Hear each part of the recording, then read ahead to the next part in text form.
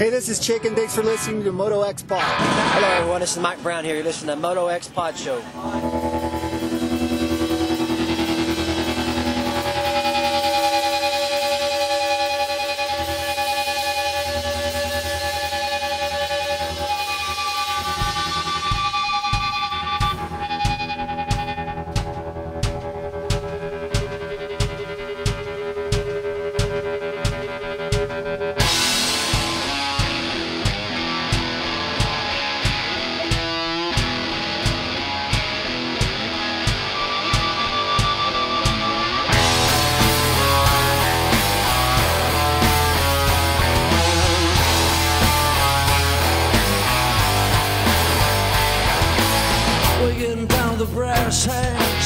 We're getting up to speed. I'm gonna blow the roof on the shine. I'm gonna say exactly what I mean. We're singing mellows, we're singing goals. I got stars running in my eyes. I wanna see that look on your face when you find out the love is a lie. I wanna see that look on your face when you find out that love is a lie.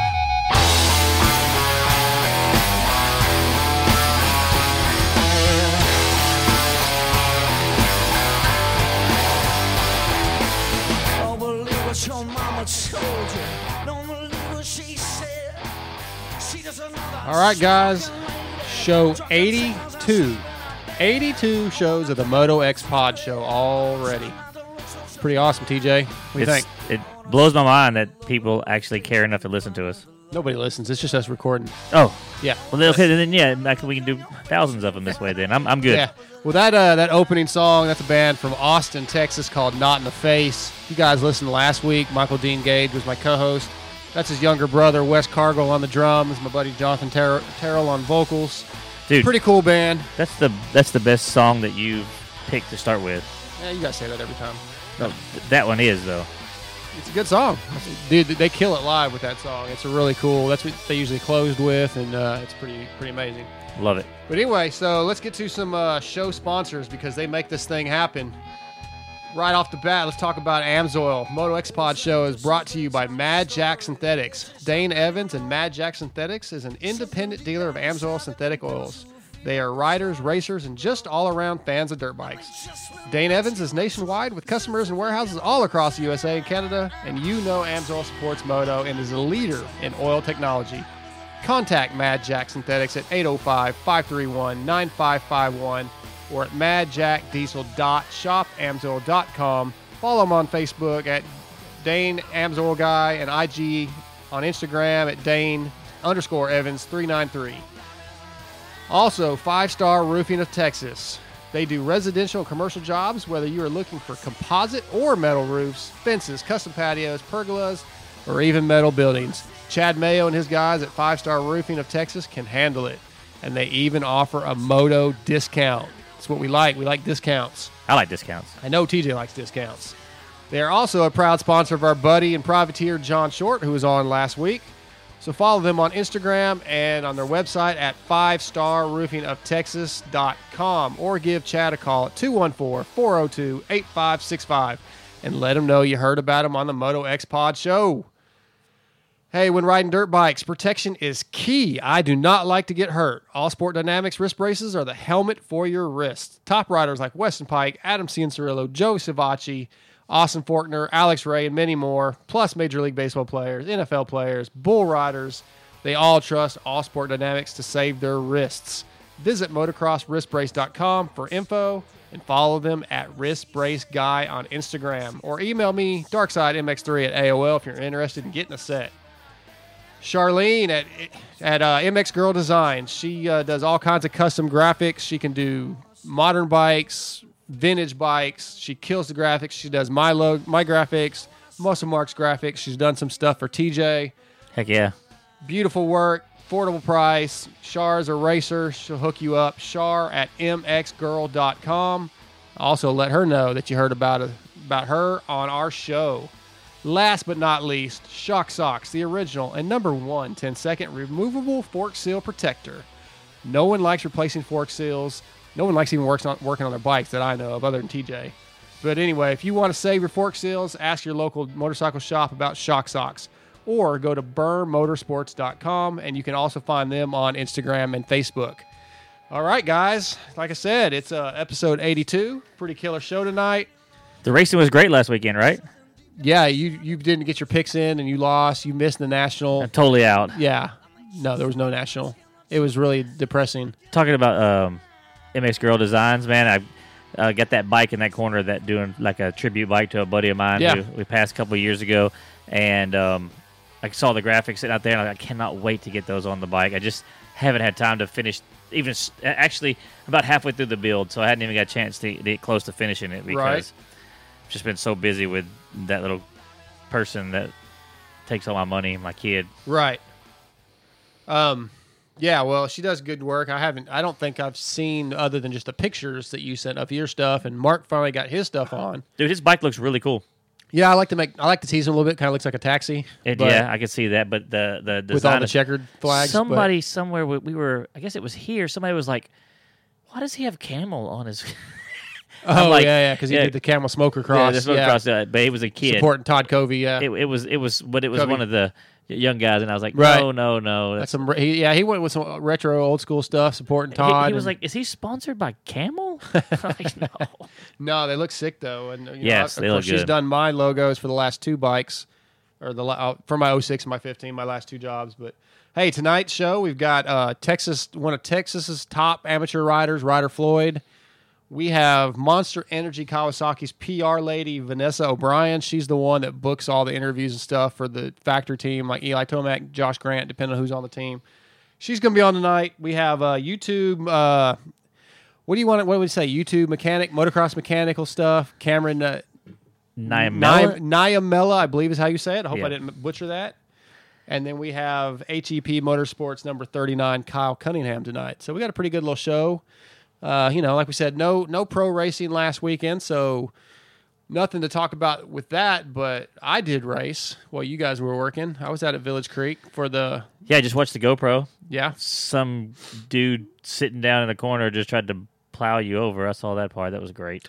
Well, you can't really tell from the video, honestly, dude. It's a super off-camber turn. I know the corner. So you had to be sitting down pretty much anyway, and I kind of cut in front of it, took his line away, and he was on the brake. He didn't mean to hit me. He had nowhere to go. That was a really tight corner, and I had to have. There was only one corner left after that, so I had to take it. Yeah, but it went okay. I went 1-3 for second overall. Battling with the B riders. One of them, yeah. Like I told you off air, we've had this discussion so many times. So Kent Ryder, he's the guy. He recently moved up to the B class. And he was telling me that it sucks because I'm not fast enough to race with those guys. I should have stayed in the C class. I'm just in the back riding by myself. It's not fun. Well, that would be true. It's that way because none of y'all vet riders want to move out of the C class because we're still C riders. Sure. I actually, it's funny. I had this conversation. There was about 10 or 15. Time for this. There was like 10 or 15 of us in our little pit area between all the Shock Socks guys. Was there anybody on my side?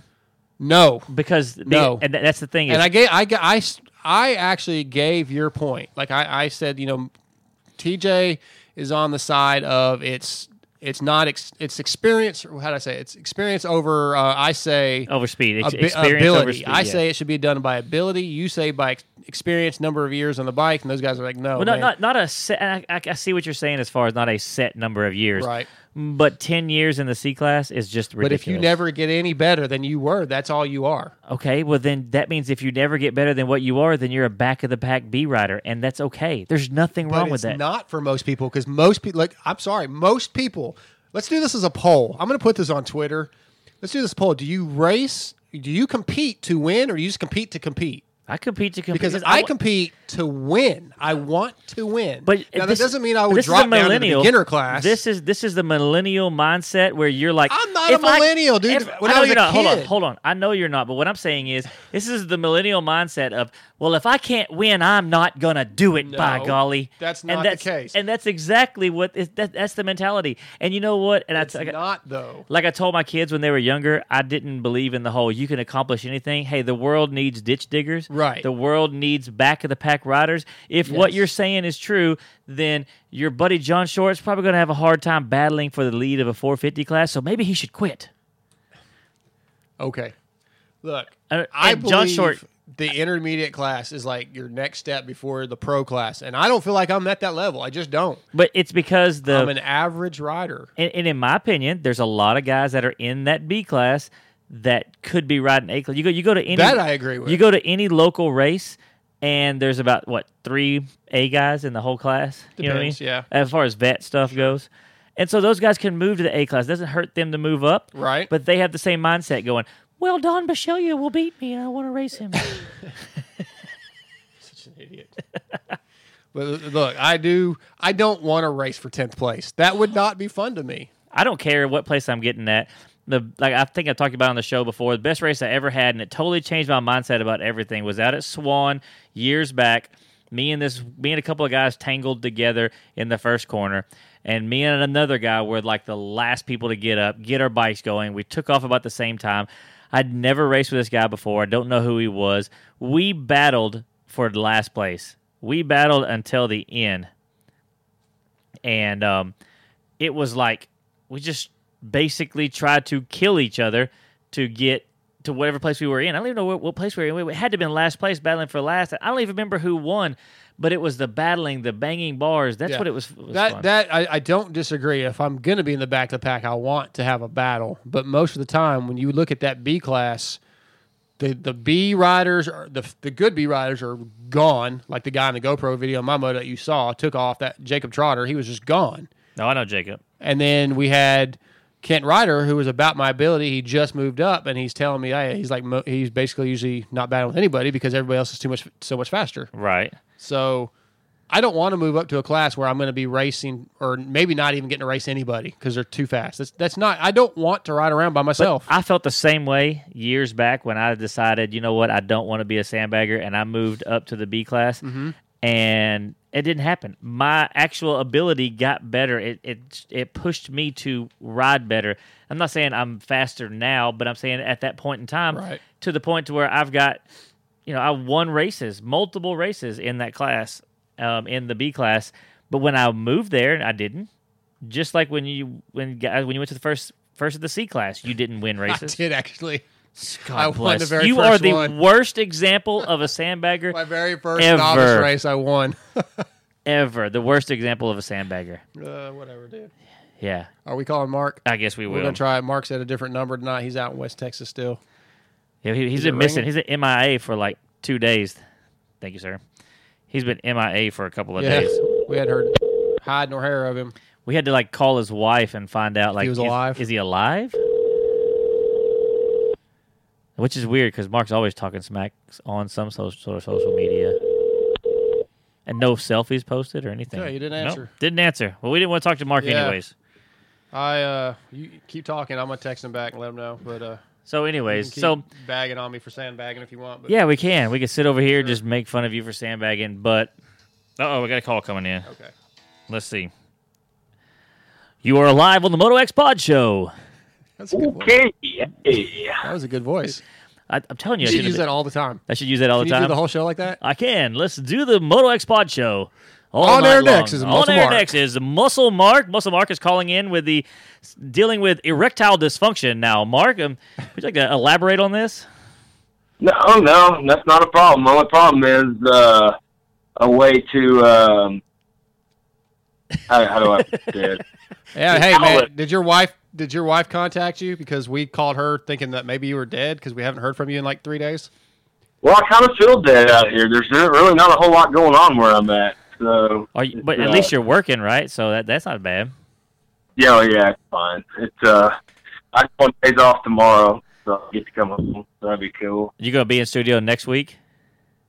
I'm gonna try. Yeah, I got to go back. I'm thinking I might just leave from there and drive all the way out here because I'll be on next pitch anyway. Yeah. So cool. I might just drive afterwards. But so yeah, definitely. You're breaking up really bad. Yeah, I don't have good service where I'm at, bro. Yeah. Well, we were just calling to check in with you. We got our first guest coming up in a few minutes. We just thought we'd try you real quick. Darkside misses you. Do what? Darkside misses you. Of course. Oh. He's over here going, I don't know what I'm going to do without Mark. You do too, TJ. You just don't want to admit it. Yeah. We're running through the sandbagger topic again. Oh God! Because I haven't told you the story, but in my moto, there was a guy that signed up for the B class.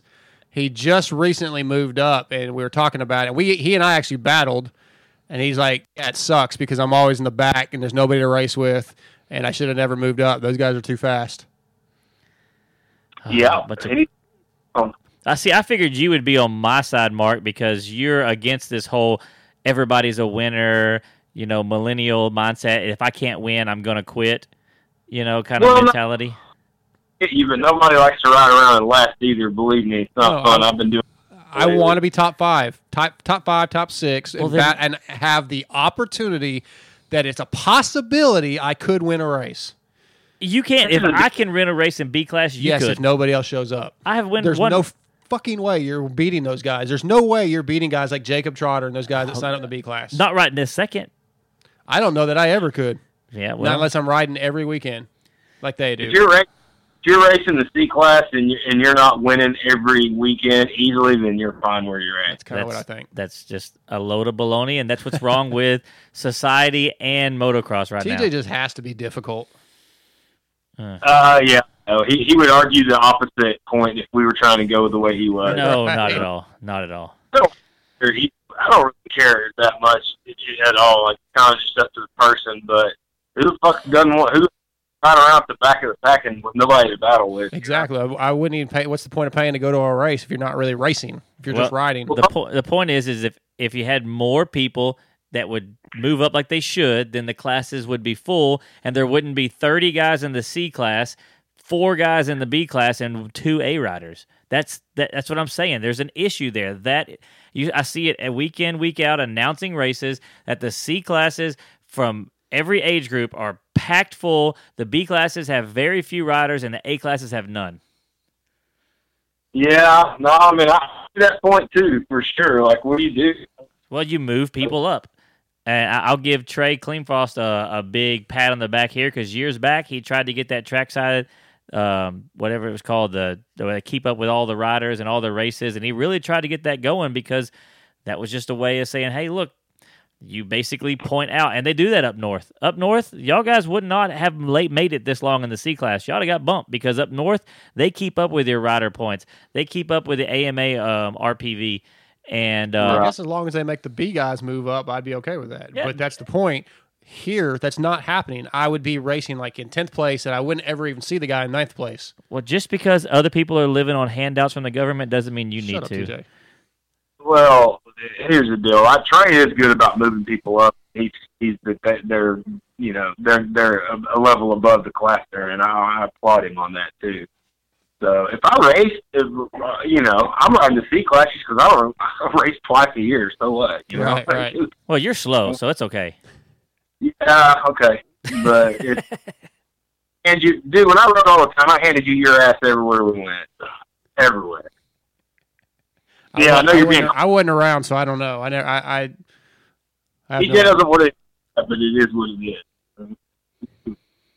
I'm going to sit over here quietly and nod. Okay, well, I can pull results if you like. That one race you did beat me where I rode the 450 for the very first time and crashed. Fair enough, you beat me. You beat me straight up.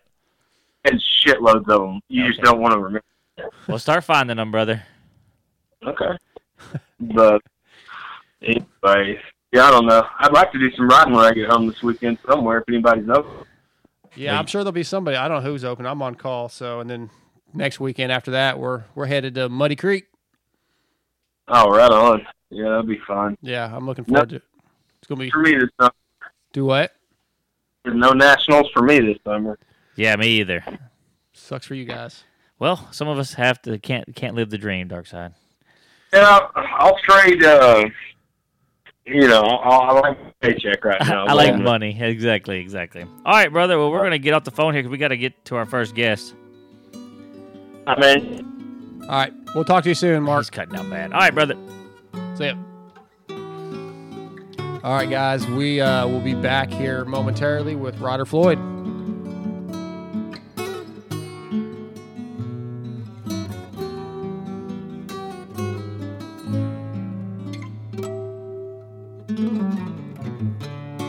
we are back with our first guest of the night, and he is brought to you by Shock Socks, the original and number one 10-second removable fork seal protector. No one likes replacing fork seals, so ask your local motorcycle shop about Shock Socks. First guest of the night is Texas amateur fast-ass motherfucker. Phenom number 296, Ryder Floyd. What's up, Ryder? Hey, how are y'all? It's going good, man. We're just sitting here, we're just doing a little bench racing. TJ's calling me a sandbagger, that kind of stuff. That's right. Yeah. So how have you been doing, man? How's your summer going? You been getting a lot of training in? Yeah, no, it's been good. I've been pretty much just staying with John Short and working with him and Sean Hackley and Jim Lewis just every week going at it. Yeah, so y'all are at the compound?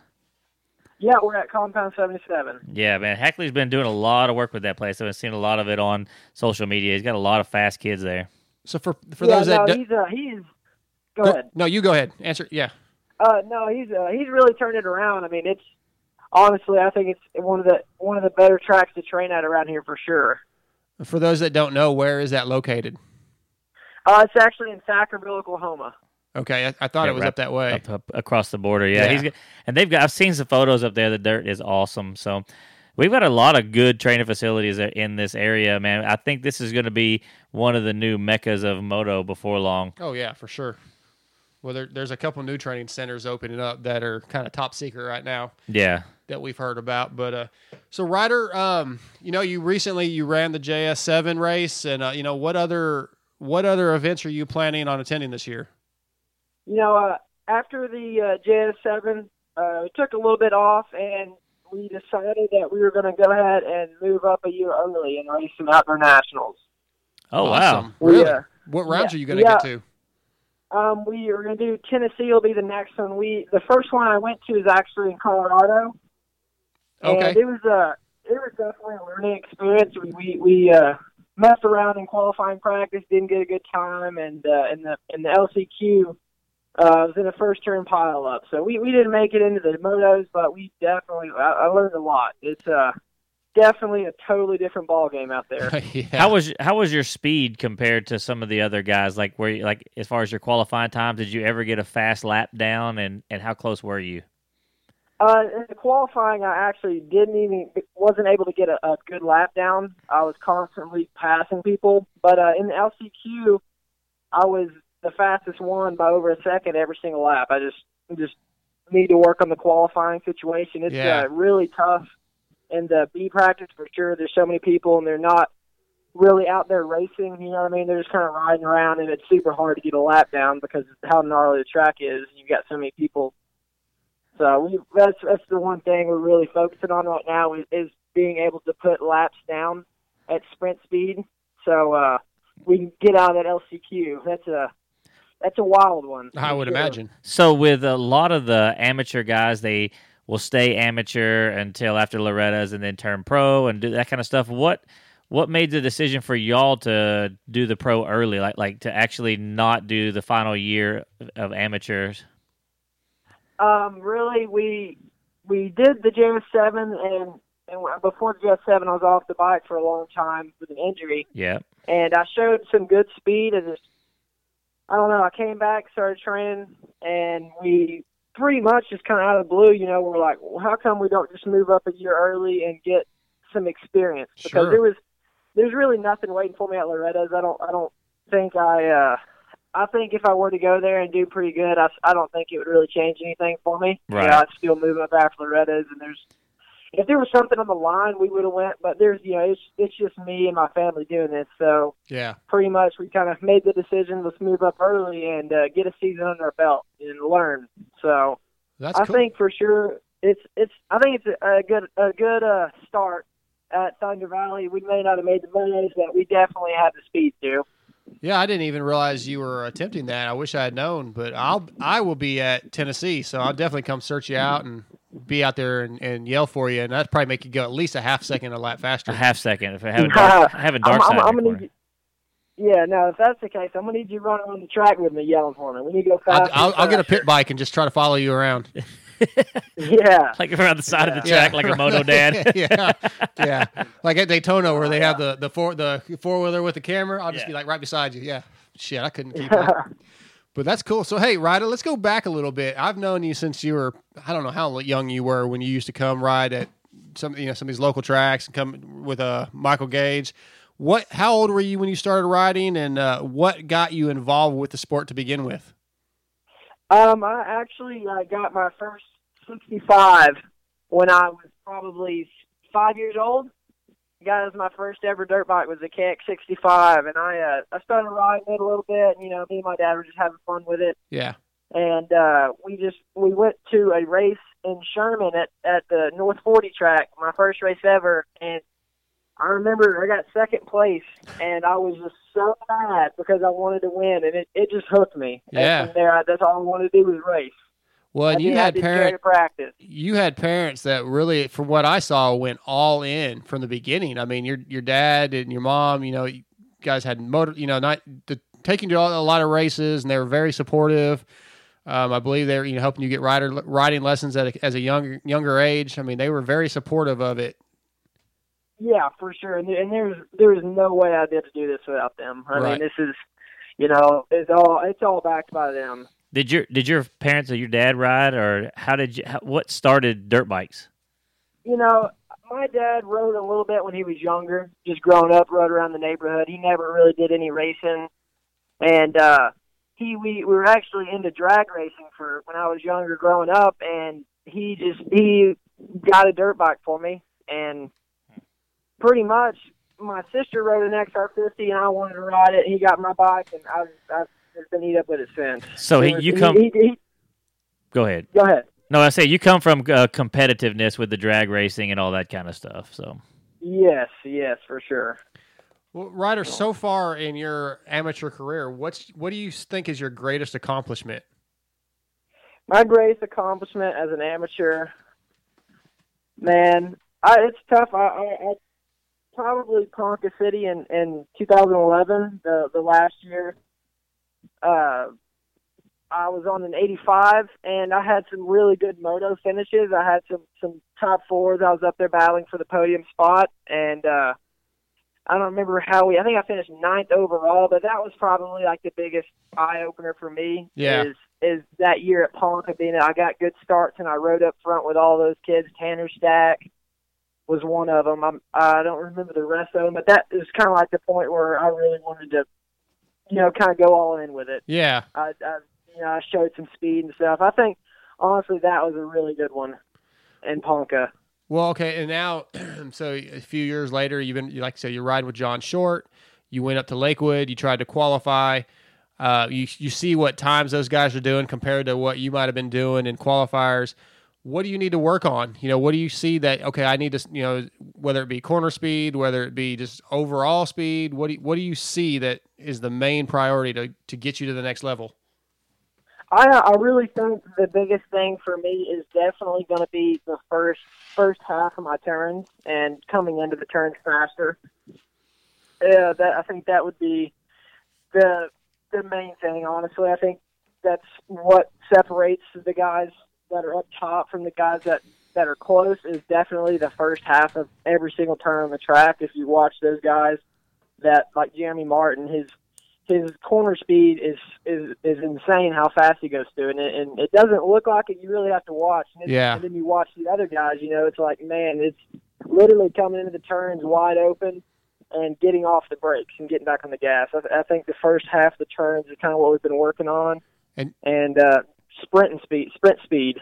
As far as that corner speed, do you think that's technique? Do you think it's just mental commitment, or is it a little bit of both? I think where I'm at right now, I think it's a little bit of both, but more leaning towards the mental commitment. The tracks are super gnarly, and you really have to commit coming into those turns. You know what I mean? I think it's a little bit of both, but for sure, a big part of it is the mental side of it. Yeah, obviously, you talk about how gnarly they are, and I know you didn't make it to the main events or whatever, but the tracks. How do they do at 77? What do they do to try to get you and the guys out there ready for those really just gnarly, completely destroyed tracks by the end of the moto?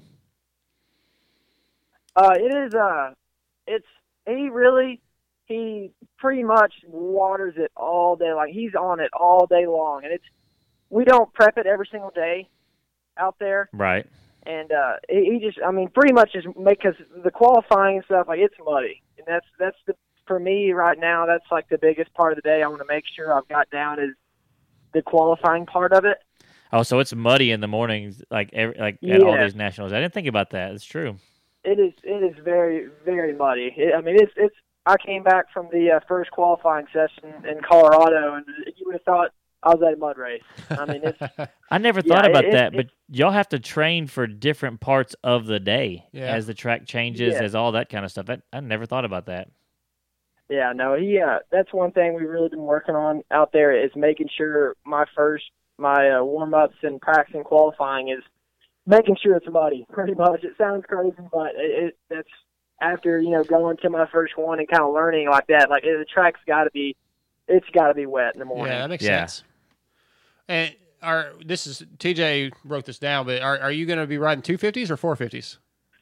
Yeah, I'm actually racing the 250 class right now. Okay. And depending on how the season goes, maybe towards the end, the last 3 rounds, I'm not opposed to riding my 450. But as of right now, the bike that I'm most comfortable on definitely is going to be the 250. I got you. Yeah, you say that because I know Doc had him a 450 to practice on, and he finally talked me into getting rid of it. He said he wasn't as comfortable on the 450 as he is the 250. Yeah. I mean, he's even racing his 250 in the 450 class. Yeah, no, it's definitely. I practice on the 450 during the week, and my brother is he lets me ride his bike once a week. So I definitely think riding a 450 during the week is hard. Like, it's heavier, it's faster, it's just all around harder to ride. At least for me. Yeah. It sounds crazy, but I'm faster on a 250F at most of the tracks. That's the same way he was too. Whenever we started looking at lap times, and I'm like, I thought he was just slacking on the 450. He was just struggling on that thing. So. Yeah, no, it's really tough to ride a 450 on. It's so heavy, and nowadays they're so fast. So how are you getting to and from the races as far as just kind of early turning pro? I know you probably couldn't have had like a huge game plan if this was like a last minute deal for you. Y'all just, like moto vanning it out there? Pretty much. We're just kind of winging it, moto vanning it right now. That's the plan. As of right now, I'm gonna drive to Tennessee. Yeah. And then after Tennessee, my next round, we're not gonna do Southwick. We're gonna do Redbud. Yeah. Especially if I'm starting to build by Redbud, I'd really like to hit as many as I can on the last half of the series. Especially if I'm building pretty good after Tennessee, because that first one was really like I needed to get it out of the way. It was. I didn't know what to expect. It was almost like going in blindfolded. Yeah. There's so much learning. And I'm sure people have told you this, and then until you experience it yourself. Yeah, it's totally. It is. It's gnarly. It's a totally different ball game. Well, how about the altitude? How was that for you? The altitude, I didn't notice it until I went out for my LCQ race. I definitely noticed in qualifying stuff the bike was slower. Yeah. Fitness-wise, I noticed it in the LCQ after doing the 2 qualifying sessions, and then I was racing LCQ, and it was not like I was getting out of breath. It was more the fact that my chest started burning, and when you pulled off the track, it didn't seem like you could recover very well. Right. It's kind of like having the breath knocked out of you to a degree where you're struggling just a little bit more. Yeah, and you don't. And I noticed even that I drove back after the weekend and went to the track that Monday, and I noticed I was still like I hadn't recovered from that weekend, even though I wasn't even in the motos. Right. Driving part of it, the practice, the altitude. It honestly was a lot gnarlier than I thought it was going to be. Well, that's probably good then that you went to that one. Because that's a what's the word I'm looking for? It's a thing that you won't have to deal with at the other tracks. You won't have to deal with altitude. So maybe Colorado was a good The next test. ones will seem easy. Yeah, hopefully. So a moto win, right? That's what you're saying? No. Yeah. But hey, I just lost my train of thought. What I was about to ask. Totally screwed you over. Yeah, you did. Way to go, dude. So you've been riding with John Short, who we know is very fast. He's made he does pretty damn good in the Nationals when he's out there. How are you comparing to John on practice days, time-wise? Are you close? Or are there days that you're as fast or faster?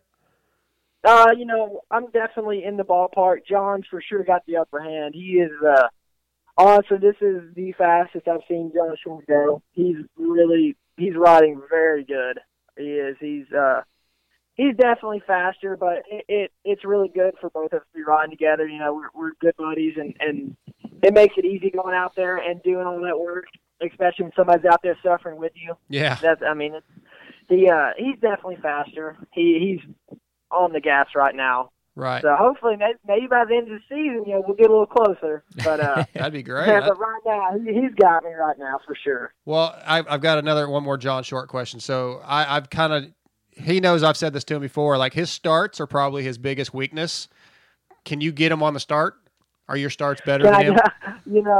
The last time that we lined up on an actual gate of a race, yeah, he pulled 4 out of 4 hole shots on me. He did what? it.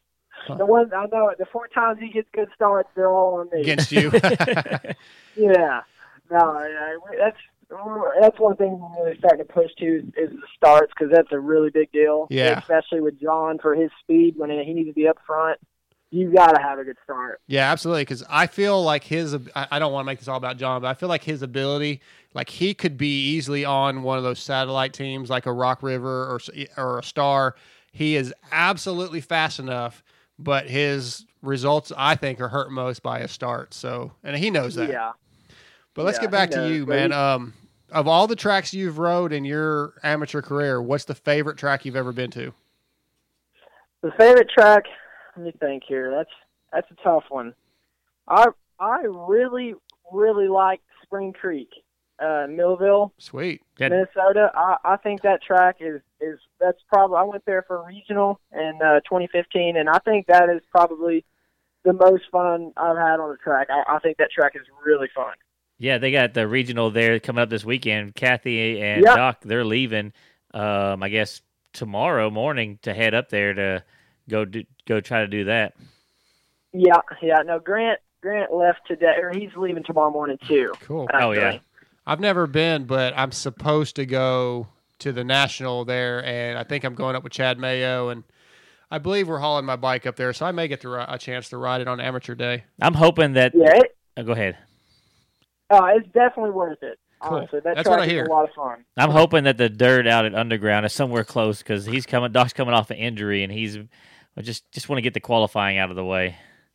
Yeah, no, that up there, it's really rough and it's really square edged. Oh, great! It doesn't seem like there's the turns are pretty rutted, but it's just all around a rough track. Oh wow! I hear it's a lot of fun, so I'm really looking forward to it. Oh yeah, it's I like that one for sure. That's probably my favorite. Well, besides the best track, what was the best race you've ever had? Did you ever have a particular, maybe not even a race you won, but the most fun battling with somebody or something that just sticks out, an experience that was top notch? I'd like to say I think my regional last year was a lot of fun at Freestone.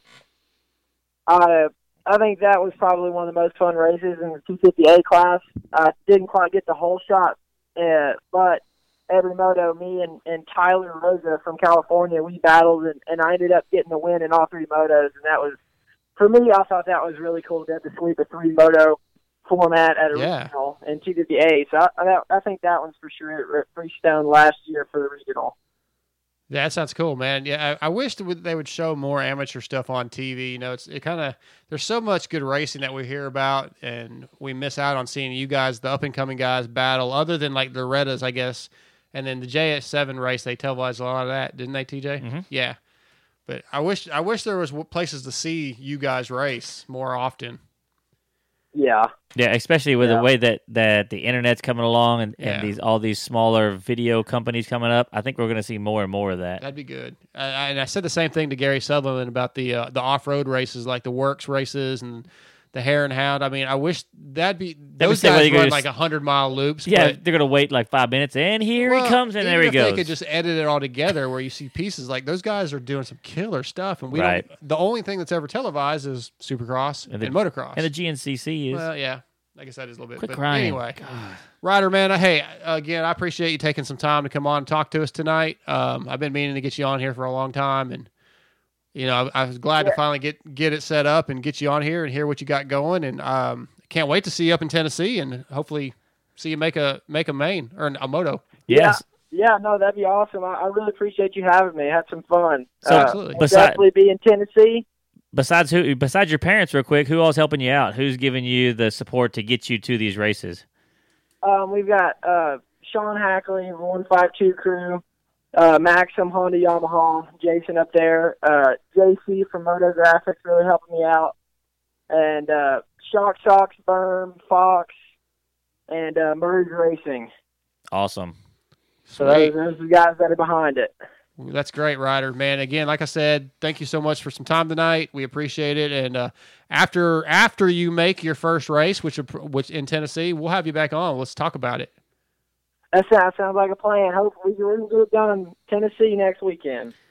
Absolutely, man. I'll be there, and I'll come say hi. Hey, have a safe trip there, brother. Yes, sir. Thank y'all very much. I'll talk to y'all soon. All right, Ryder, take it easy.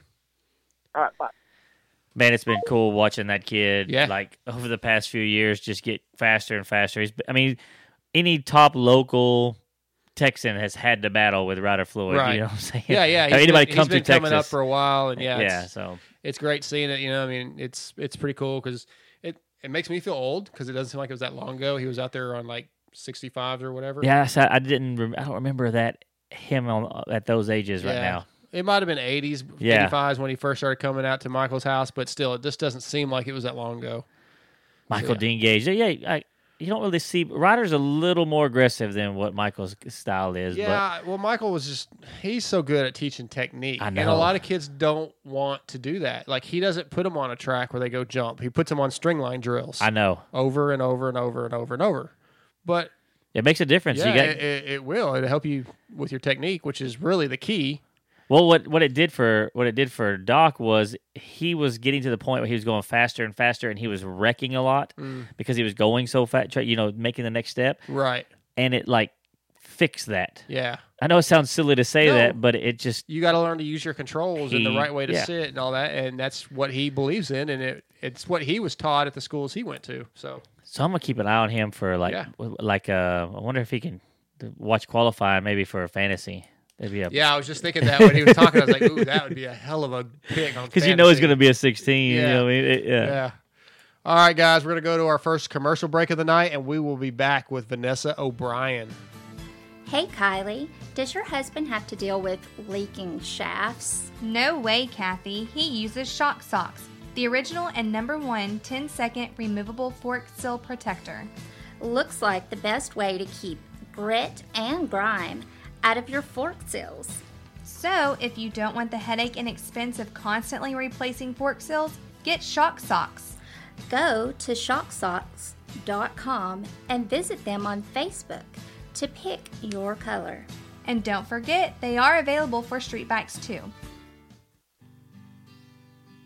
If you're in the Dallas-Fort Worth area and you need an amazing deal on a residential or commercial roofing job, or if you just need a new fence, a custom patio, a pergola, or even a new metal building, 5 Star Roofing of Texas is who you need to call. Chad Mayo and his crew will knock it out of the park for you just as easily as JS7 blitzes a set of whoops. He even offers a moto discount and is a proud sponsor of our friend, John Short. Chad is a true moto head and does incredible work, so give 5 Star Roofing of Texas a call at 214-402-8565 or check them out at www.5starroofingoftexas.com or on Instagram at 5 Star Roofing of Texas. And that's the word 5, F-I-V-E. So check them out, call Chad Mayo, and get a great deal. Tell them Moto X Pod sent you. Dark Side here. Are you guys in the market for a set of new custom graphics? Are you tired of the same old basic layouts the big box companies offer? Well, if so, then you need to check out MX Girl Designs. From custom graphic kits, stickers, reproductions, and even vintage, MX Girl does it all. Call or text Shar at 936-828-1472 or email Shar, C-H-A-R, at mxgirl.com, and that's mxgirl, G-U-R-L, and tell her Moto X Pod sent you. You got the one snowman. I'm eastbound and down. Hey guys, Muscle Mark here. I want to introduce you to my friends over at York Welding and Fab. From new construction, truck beds, barbecue grills, and anything else you can come up with, York Welding and Fab has you covered. With deep motocross roots and 20-plus years experience, York Welding and Fab is a brand you can put your trust in. Call Carl at 903-780-7369. That's 903-780-7369, and tell him Moto X Pod sent you. All right, guys, we are back, and our next guest is brought to you by 5 Star Roofing of Texas. If you need any residential or commercial work done in the Dallas-Fort Worth area, well, I'm stuttering already, I'm tongue-tied. Anyway, they do composite or metal roofs, fences, custom patios, pergolas, or even metal buildings. Contact Chad Mayo at 5 Star Roofing of Texas at 5starroofingoftexas.com or at 214-402-8565. They are a proud sponsor of Privateer John Short, and they give a moto discount. Our next guest is Monster Energy Kawasaki's PR woman, the beautiful Vanessa O'Brien. Vanessa, how are you? I'm doing well, and don't worry about stuttering. I have that effect on most people. So yeah, I'm about to say you're PR. You probably don't have to worry about that. You probably got it down. No stuttering. Just so we shouldn't have any. No. That's why I'm behind the camera. Oh, yeah. That's right. Vanessa's been somewhat nervous about this. She's been like, nobody's going to want to hear me. And I told her that same thing Julie Faulkner said, and Keely Baggett said the same thing, and then like that, those are our most talked about shows. Exactly. No one wants to hear about the riders. Well, Steve Mathis does a great job of talking to all those guys, and so when we get the wives or the behind the scenes people like you, Vanessa, everybody seems to like that because makes our show better than his. Right? Is that what you're saying? The team wives. Yeah, our show is not better than Pulp, that's for sure, TJ. But hey, anyway, Vanessa. No comment. Well. We're all big fans of Steve, so we that's probably why we do this, is because we're such big fans of Pulp. But anyway, Vanessa, so how long have you worked for Kawasaki? A little over a year now. Okay. So what were you doing before that? Well, long story kind of, but so I think I had mentioned it to you. I moved over to California from Texas, and while I was in Texas, I did a little bit of broadcast stuff. And then I also did a little bit of PR as well. So it was definitely a change to get into the motorsports industry. And but before, I worked with the normal sports that I grew up in, which was football, basketball, baseball. Awesome.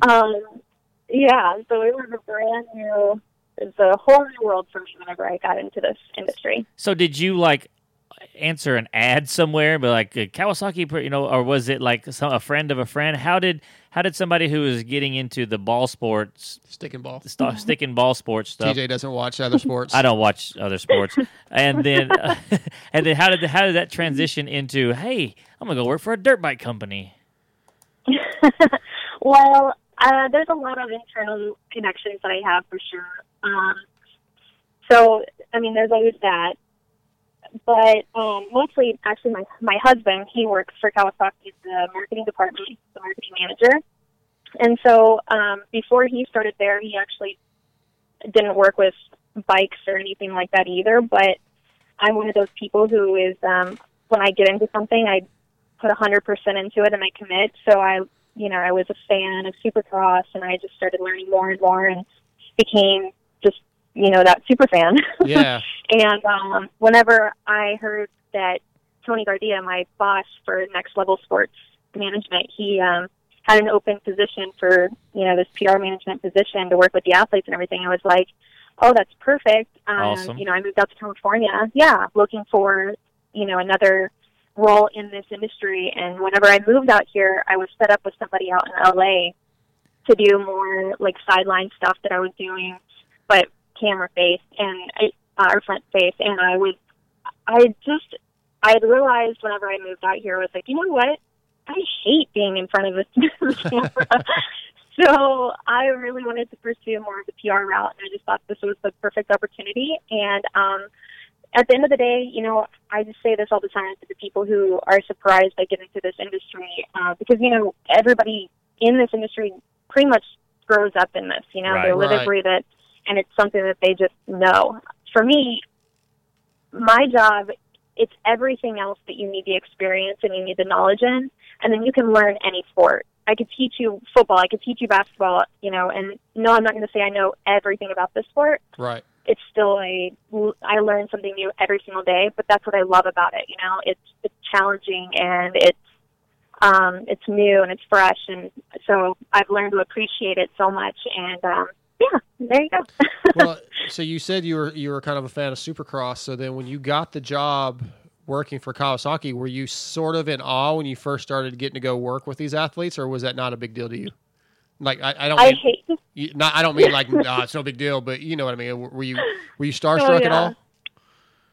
You know, I hate to say this because I think a lot of people kind of take it the wrong way, but for me, it was never a like starstruck kind of moment. Like I didn't really know the athletes. I knew, you know, who rode on the green bike, basically. Right. And then on top of that, you know, I've worked with professional athletes for a few years prior to this, and I've been so used to like meeting, you know, celebrities and all these other, you know, professional athletes, like I said, and it was never one of those things for me. Like, if to be honest, most like famous people that I meet, I'm disappointed. So I almost prefer not to meet them. Right. Okay. Yeah. Never meet your heroes.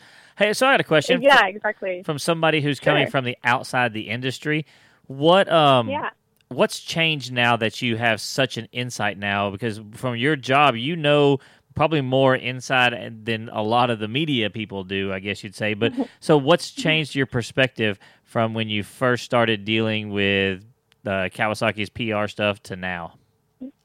Where do I begin? No. One of the major things that I preach to the people that I worked with prior to coming into this industry is, you know, when I first started watching this sport, when I went to Supercross and everything, I was like, oh, I could do that. And it's just so me, like everything, I grew up playing sports and everything, so I was just like this confident person that like in my head, if I say that I can do anything. Right. And so I went out and I went out of KX and I was like, I'm going to do this. And I had fun with it, but I was never on a 450 or anything. So, you know, that's funny. Like the scale was whatever.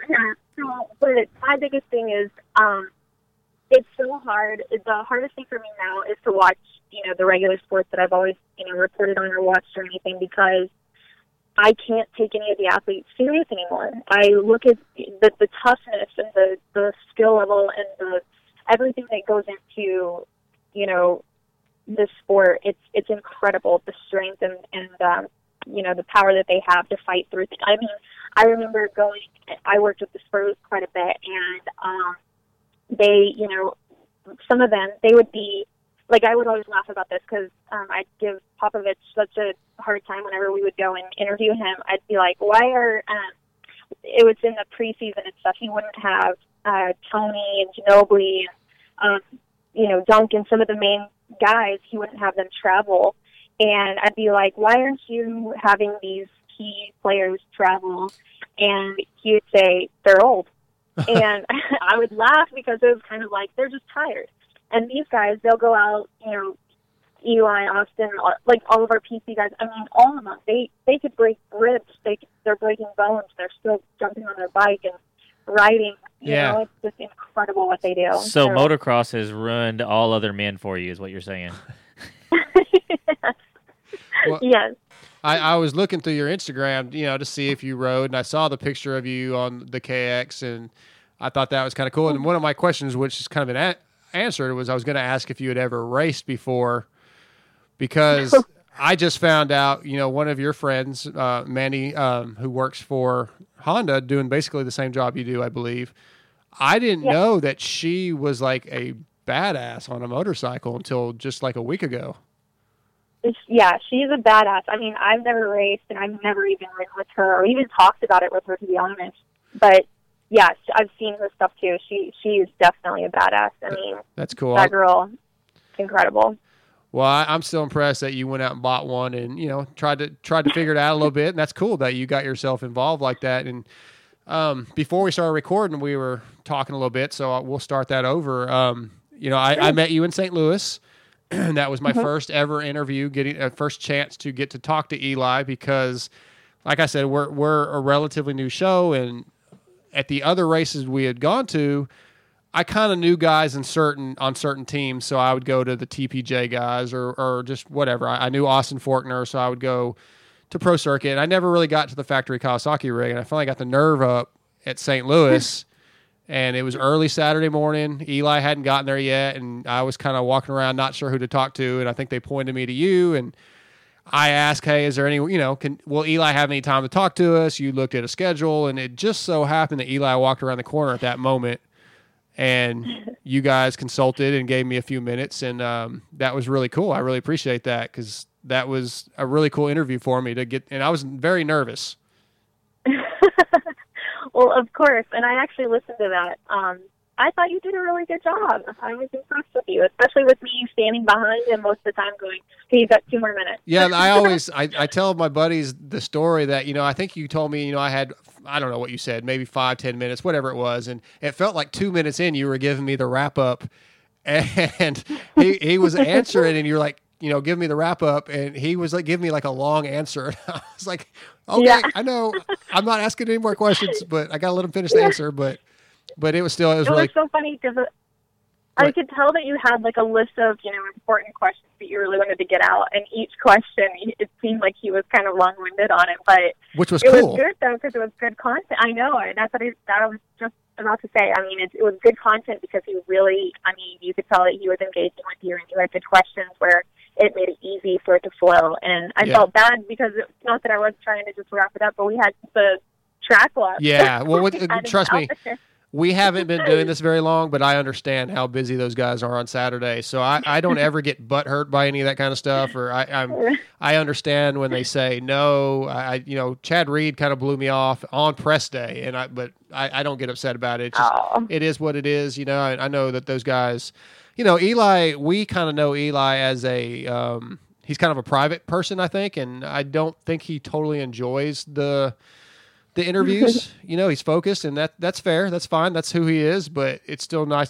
I got a few minutes with him, and hopefully we'll have some time with him on an upcoming show if everything works out. And that's really all, all we can be thankful for that. And but I was really glad to get a chance to get you on the show. I didn't even think to ask you when we were first texting back and forth about Eli, but I thought, man, you know what?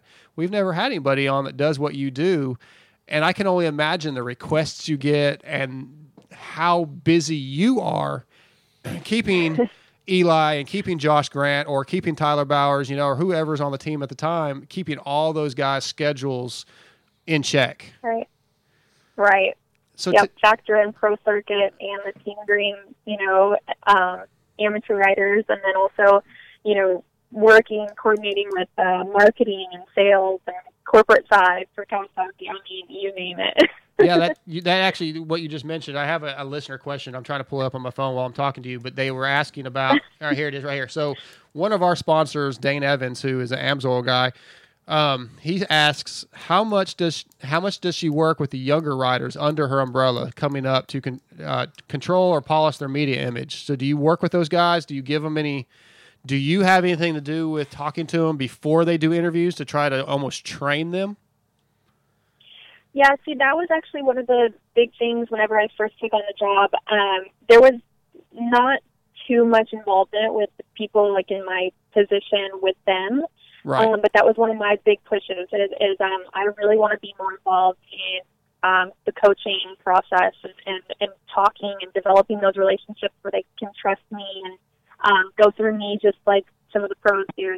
Some of them, they don't have the time to respond to everybody and arrange things and all those kinds of things. So it's kind of nice to be that filter, or even if they don't want to do it, or, So, I try my hardest to make those connections with the families, and it really ultimately comes down to, first and foremost, depending on their age. I mean, if Sure. there's some of the super young ones, of course, I have to make those relationships with the parents because that's who's, it's the momager or yeah, absolutely, whoever it is, right? But for the most part, they've got a really great team manager, Ryan Holiday, who takes care of a lot of their stuff.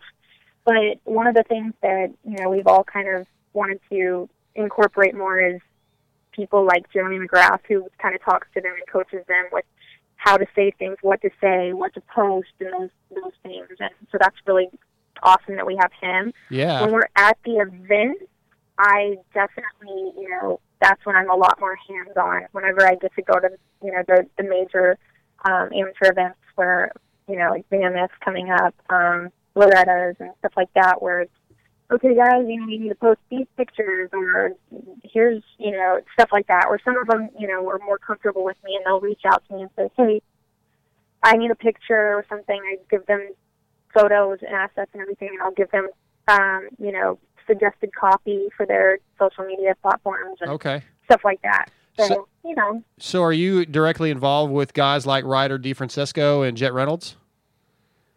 Well, more so their parents, but I do have a really close bond with them. Like anytime we're all together, Ryder is my little buddy. Yeah, so. That's the reason I ask is Ryder's. He's one of my buddies too. Now at this point, I met him at at the JS7 race out here in Texas at Freestone, and they're big Pulp. Him and Ikua are big Pulp listeners, and I'm a nerd. I call into Pulp every week, so the listeners know.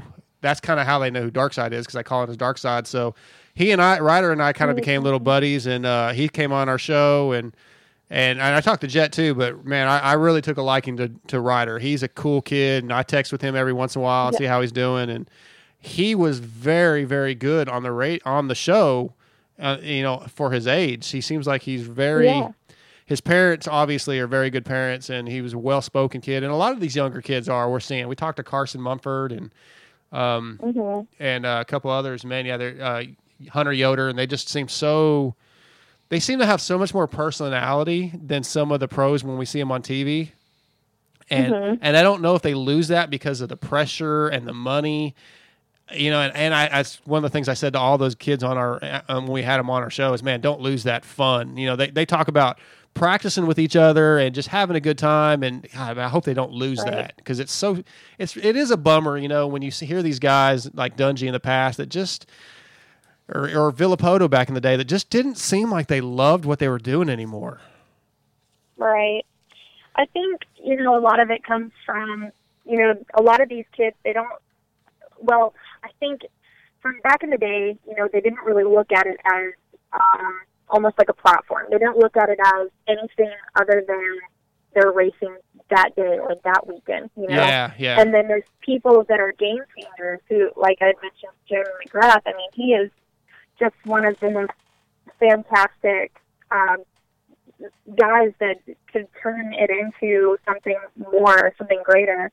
And he's extremely involved in, developing or like turning it into, just being like the front face of he's one of our brand ambassadors, Yeah, and I think absolutely. that a lot of kids these days are now seeing what you can do if you have a little more, like if you're showing your personality, if you're, posting appropriate things on social media or, things like that. And I think another person who does a really good job of teaching that and who's currently in the game is one of our guys, Adam. Oh, absolutely. I mean, fantastic at it. So. Absolutely. That actually brings me to a question I was going to ask about. I have a son who's an amateur rider trying to make his way up, and I talked to him a lot about social media presence. And he's a Team Green rider. Yeah, he's an amateur support Team Green rider, but I talked to him about that. The PR stuff, get out there and post stuff, and I was going to Adam's, I do that all the time. AC's account. I said, go look at what Adam's doing. Do that because so much more nowadays it has to do with, what can you offer a team as far as exposure. I mean, that's the whole point we do this. And I was going to kind of ask you, I guess in a way you kind of answered it. What should the kids do? Like, cause we have a lot of, amateur riders that listen to the show and whatnot. And what would you advice you'd give them from an actual PR person? Well, first and foremost, I think obviously ride. But I think that the other stuff kind of follows. I think that if Adam, in his case, I think that he's just such a goofball. He's good. He's great at showing and showcasing his personality, and it does bring so, like what you were saying, it brings so much more to the brand. You know, he's likable, and it makes you want to root for him and watch him, and then that kind of, you know, trickles down to what bike does he ride, and then, oh, it's for that brand, or, you know, and so it's so much more. So I think that, I mean, the more that these guys can keep in mind, you know, what they're putting out there lasts forever, but at the same time, be, you know, I know it's going to sound cheesy, but be themselves, and don't be intimidated or think that, oh, it's silly to be, you know, to put those videos out there, or like how Adam does his little vlogs, and he does all of those, and people are so interested in even his downtime. I mean, he's not even racing right now, and people still care about what is going on in his life, and it's important for all of athletes across the board, or people across the board, is people become a fan of you because of you. It's not just because of, you know, whatever you're wearing, or, you know, blah, blah, blah, you know, and that's the big thing about Kawasaki, is that we take pride in our athletes because they're the front face of, you know, that they're the ones connecting our fans to, you know, to our brand, you know. So if they're out there and they're, you know, doing a good job posting things on social media, or, you know, you make the fans want to like you, they start liking the brand. I mean, it absolutely right. Yeah, it just happens, you know, like it's organic.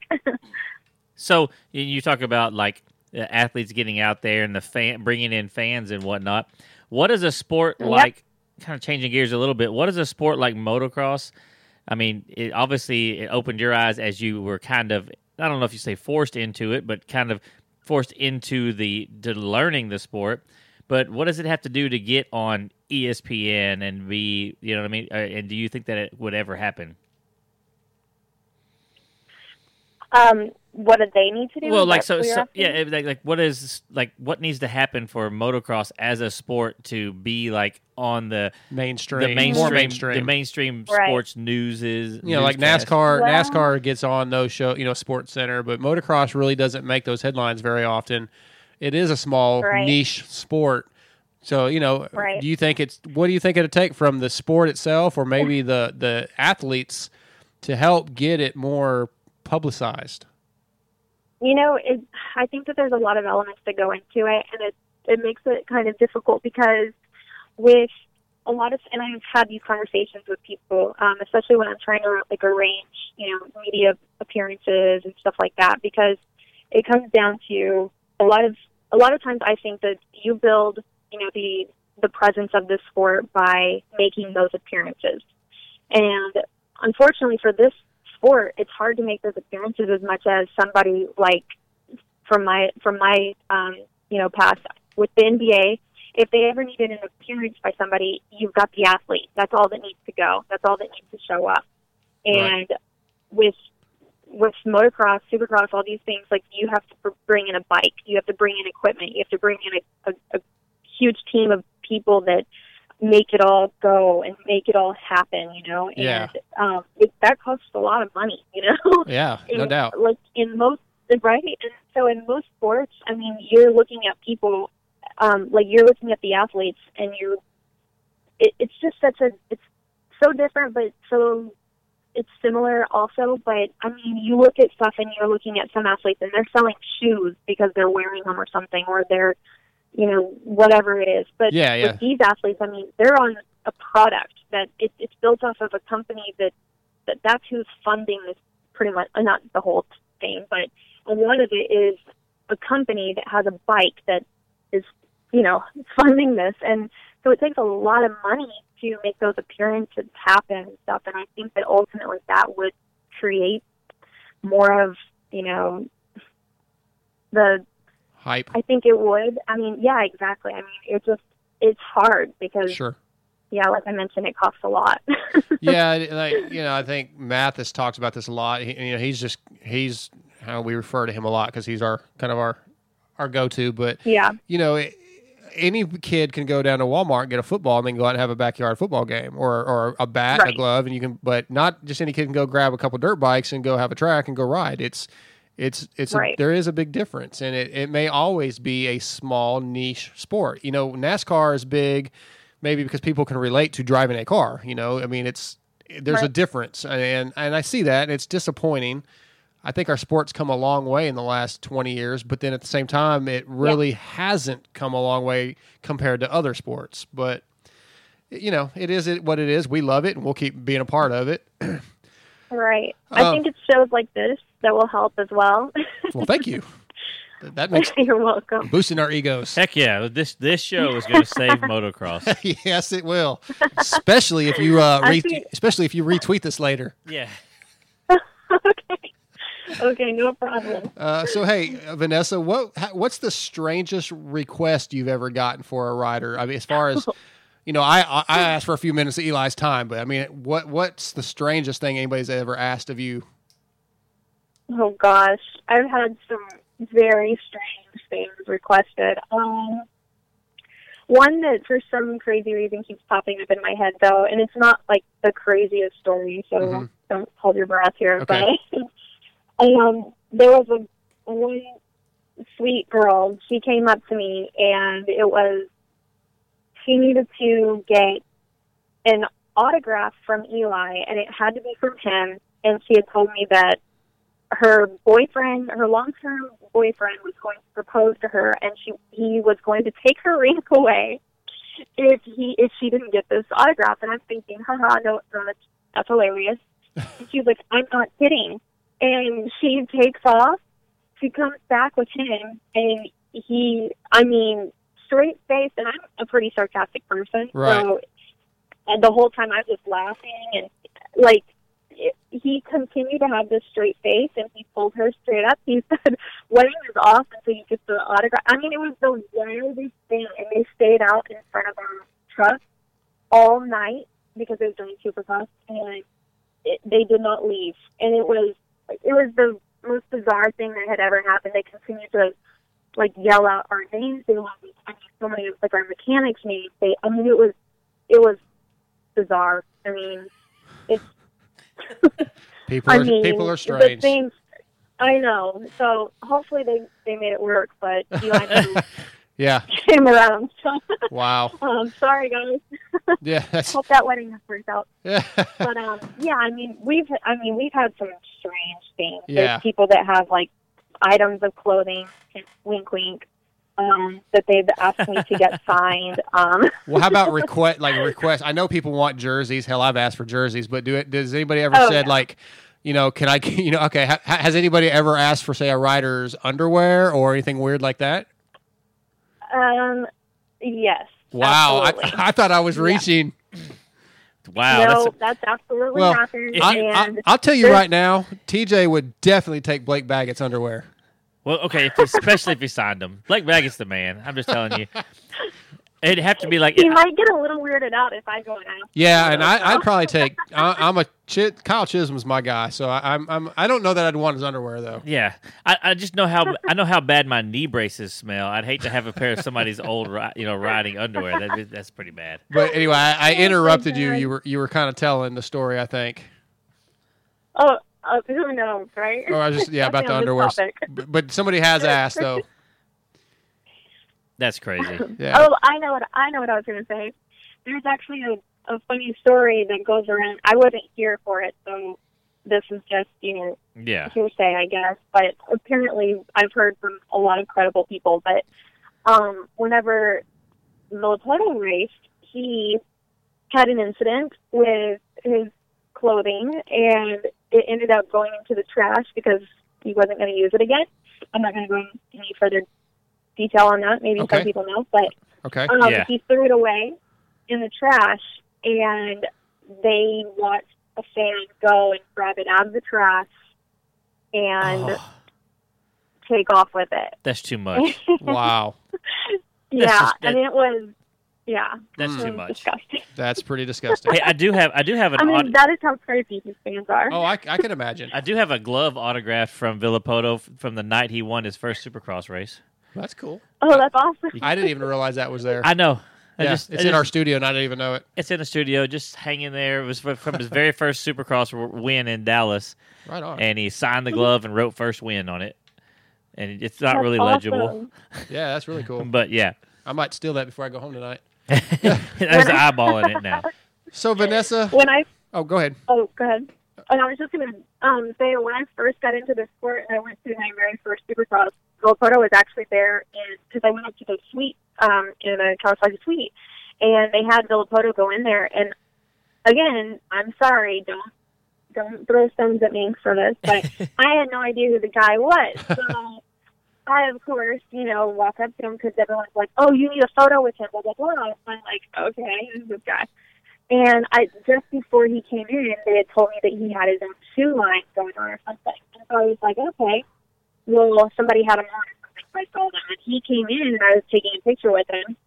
And I looked down, and I was like, "What? You don't even wear your own shoe?" And I was totally teasing him and everything, but then he leaves, after he laughs and everything, we take a picture, he leaves, and everyone looks at me. Everybody in the suite, and they go, "Do you even know who that is?" And I was like, yeah. That's RV. Well, the good thing is RV is quite a joker. Yeah, especially when he's not having to race dirt bikes. He's actually a pretty Right. funny guy.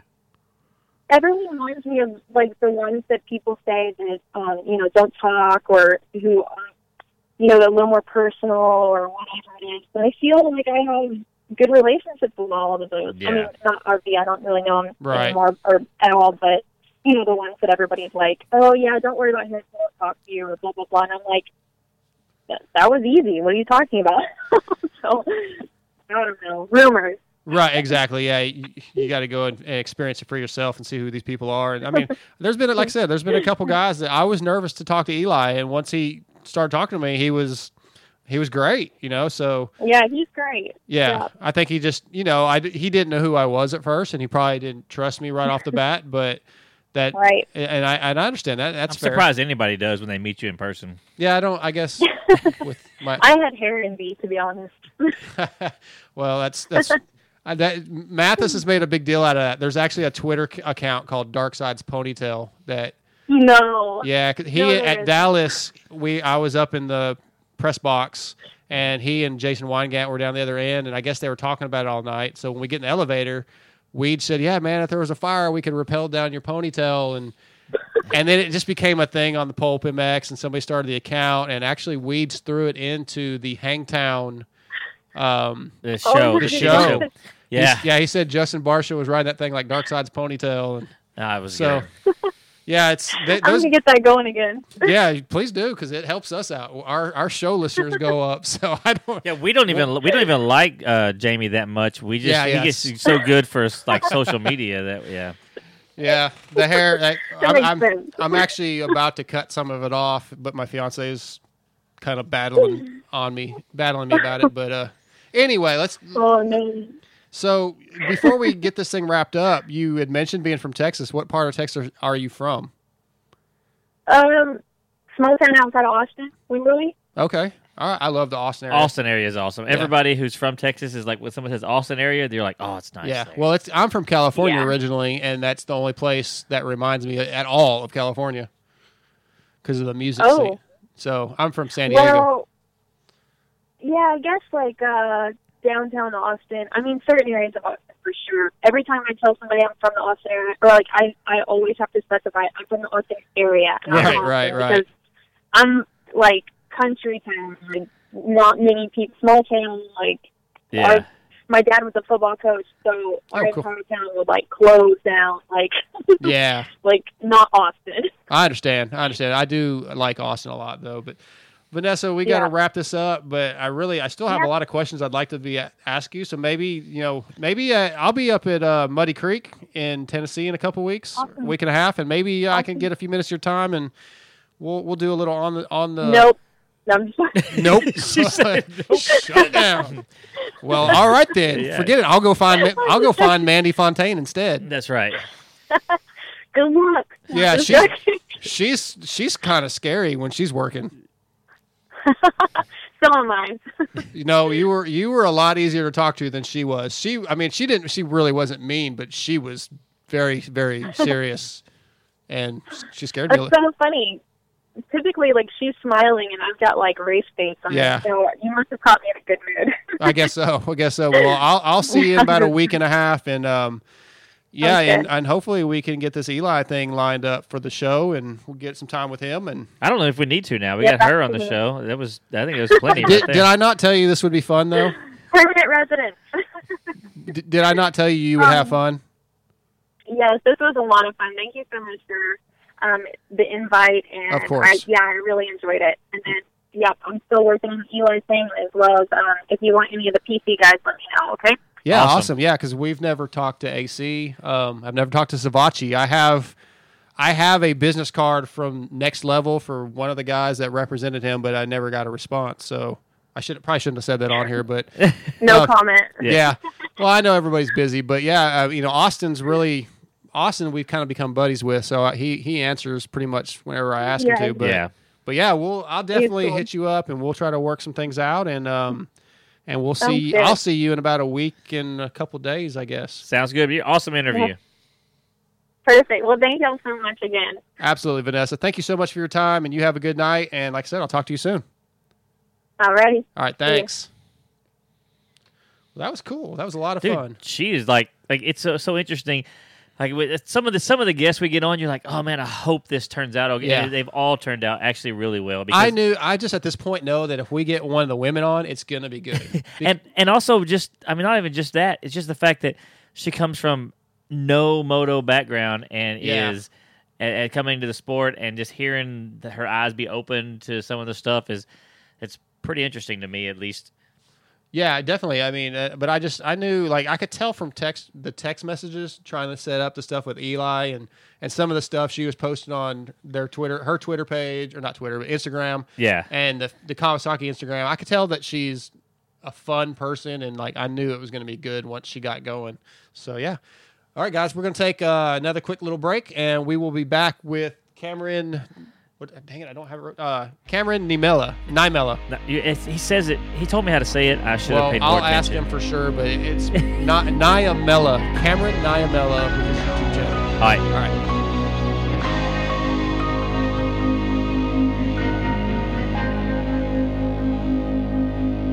Hey guys, Dark Side, and we are back. DJ TJ in studio.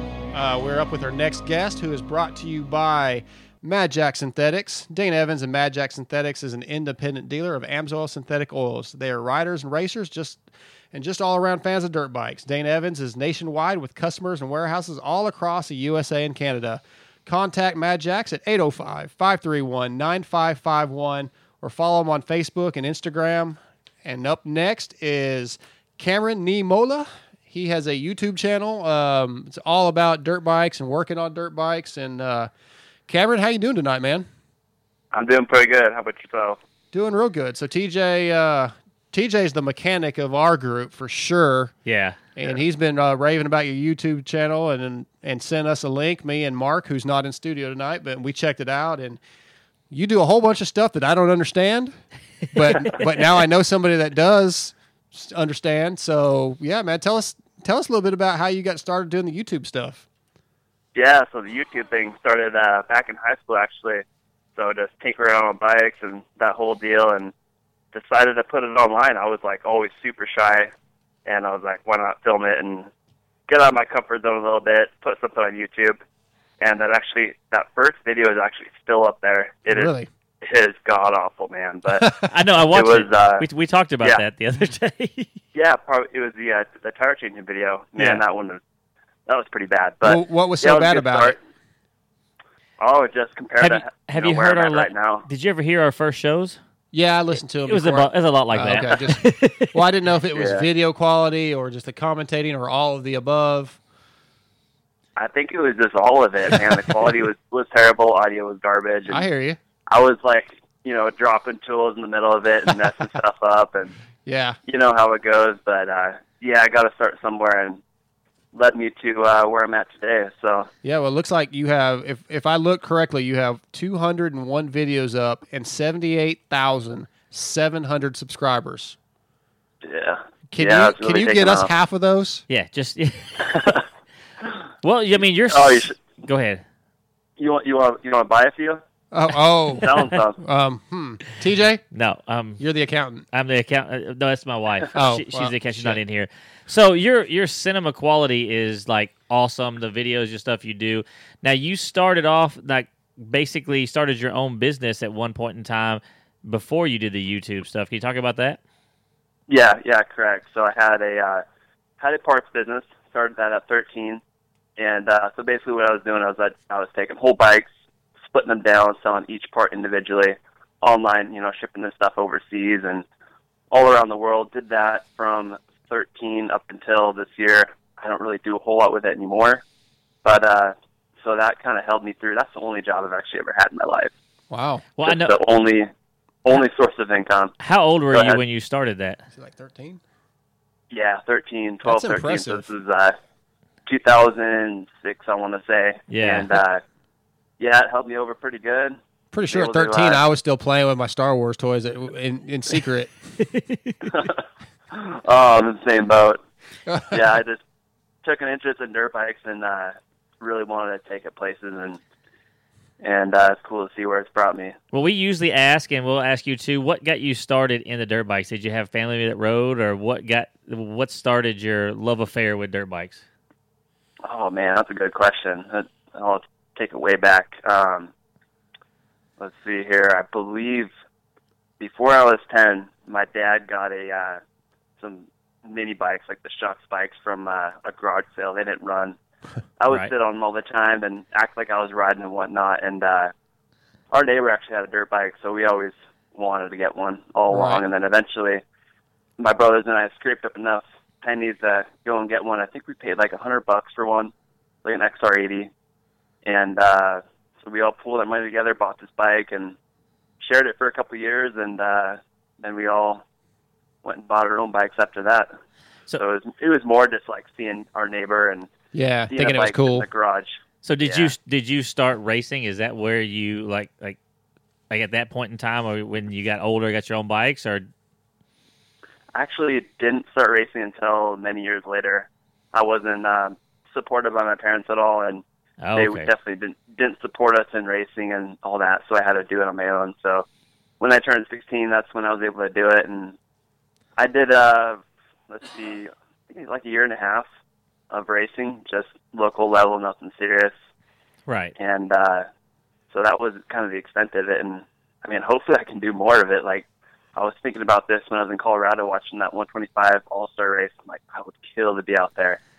Yeah, that's what I'm riding a 125 myself right now, so I really dig watching those videos, and they're just so much fun. Obviously, I would not want to ride one in altitude because I'm kind of fat. I'm like 200 pounds, and so that's a little much for one up there in altitude. But, man, I've had so much fun on it. And then watching your two-stroke builds, dude, that 250 you're building is going to be next level. It's not going to be rideable. It's going to be too nice.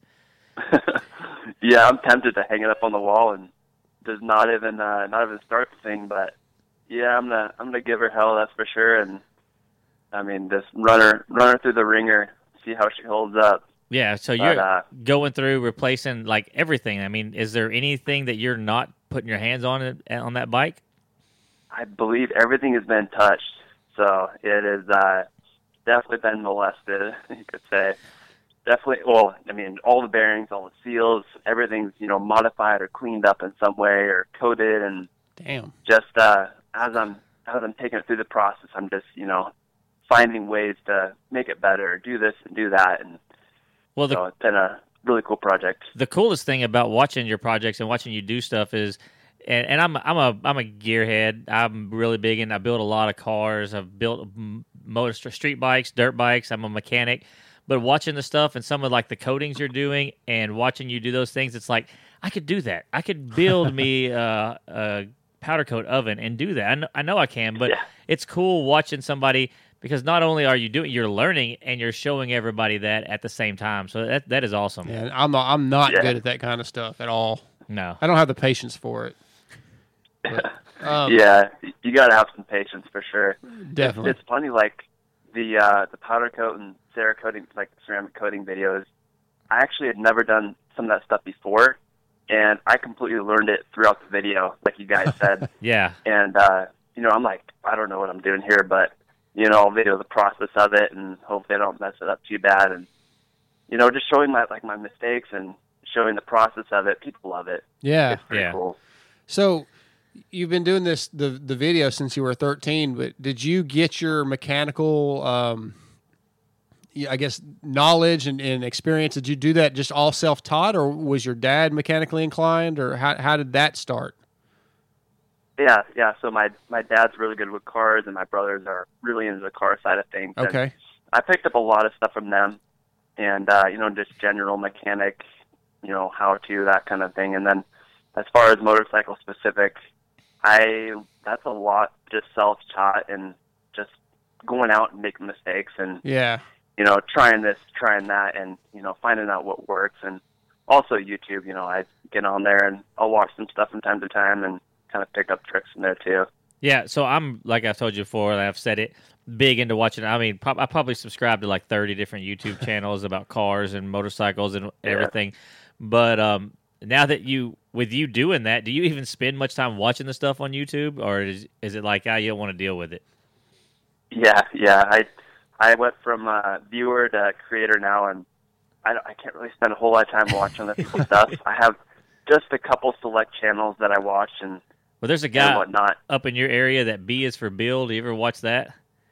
I did see that, a few videos on there, and he's super good. Yeah, he reminds me a lot of your stuff, where he'll make mistakes on video. It doesn't edit out. He's like, yeah, this didn't work out. Oh, nice.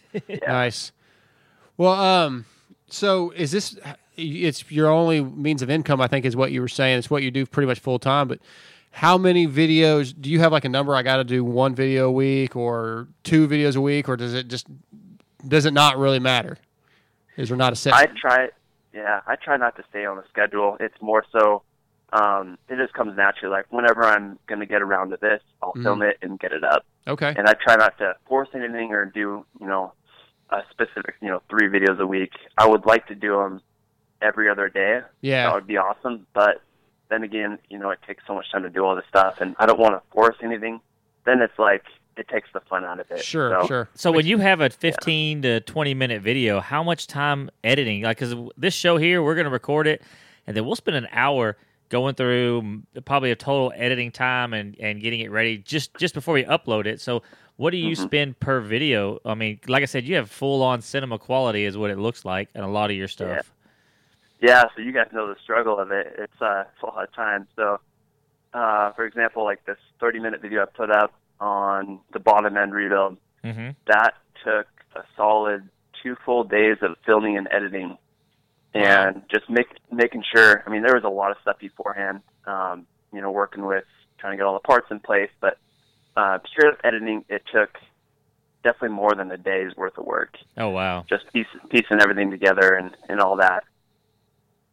Yeah, are you self-taught on that too, on the editing? You just kind of go in there, and like TJ here, he's pretty much self-taught on running the soundboard and all that. You just watch videos and figure out how to do that yourself? Yeah. So I went through and try to learn most of it myself, and then I jump on YouTube as well. And that's really where YouTube's come in handy for me, is finding people that are good with it. And I'll watch guys that are proficient with editing and see how they do it, and that helps out quite a bit.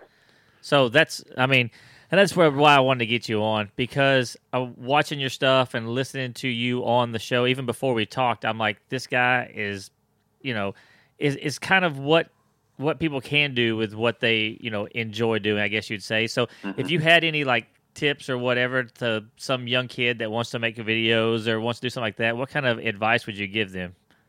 Yeah, I appreciate that. So I say this all the time to people when I get that question. Just go out and try something. If you're enjoying it, go out and make mistakes. Learn that failure isn't a bad thing, or having something go wrong here and there. There's nothing wrong with that. And that's how I learned everything.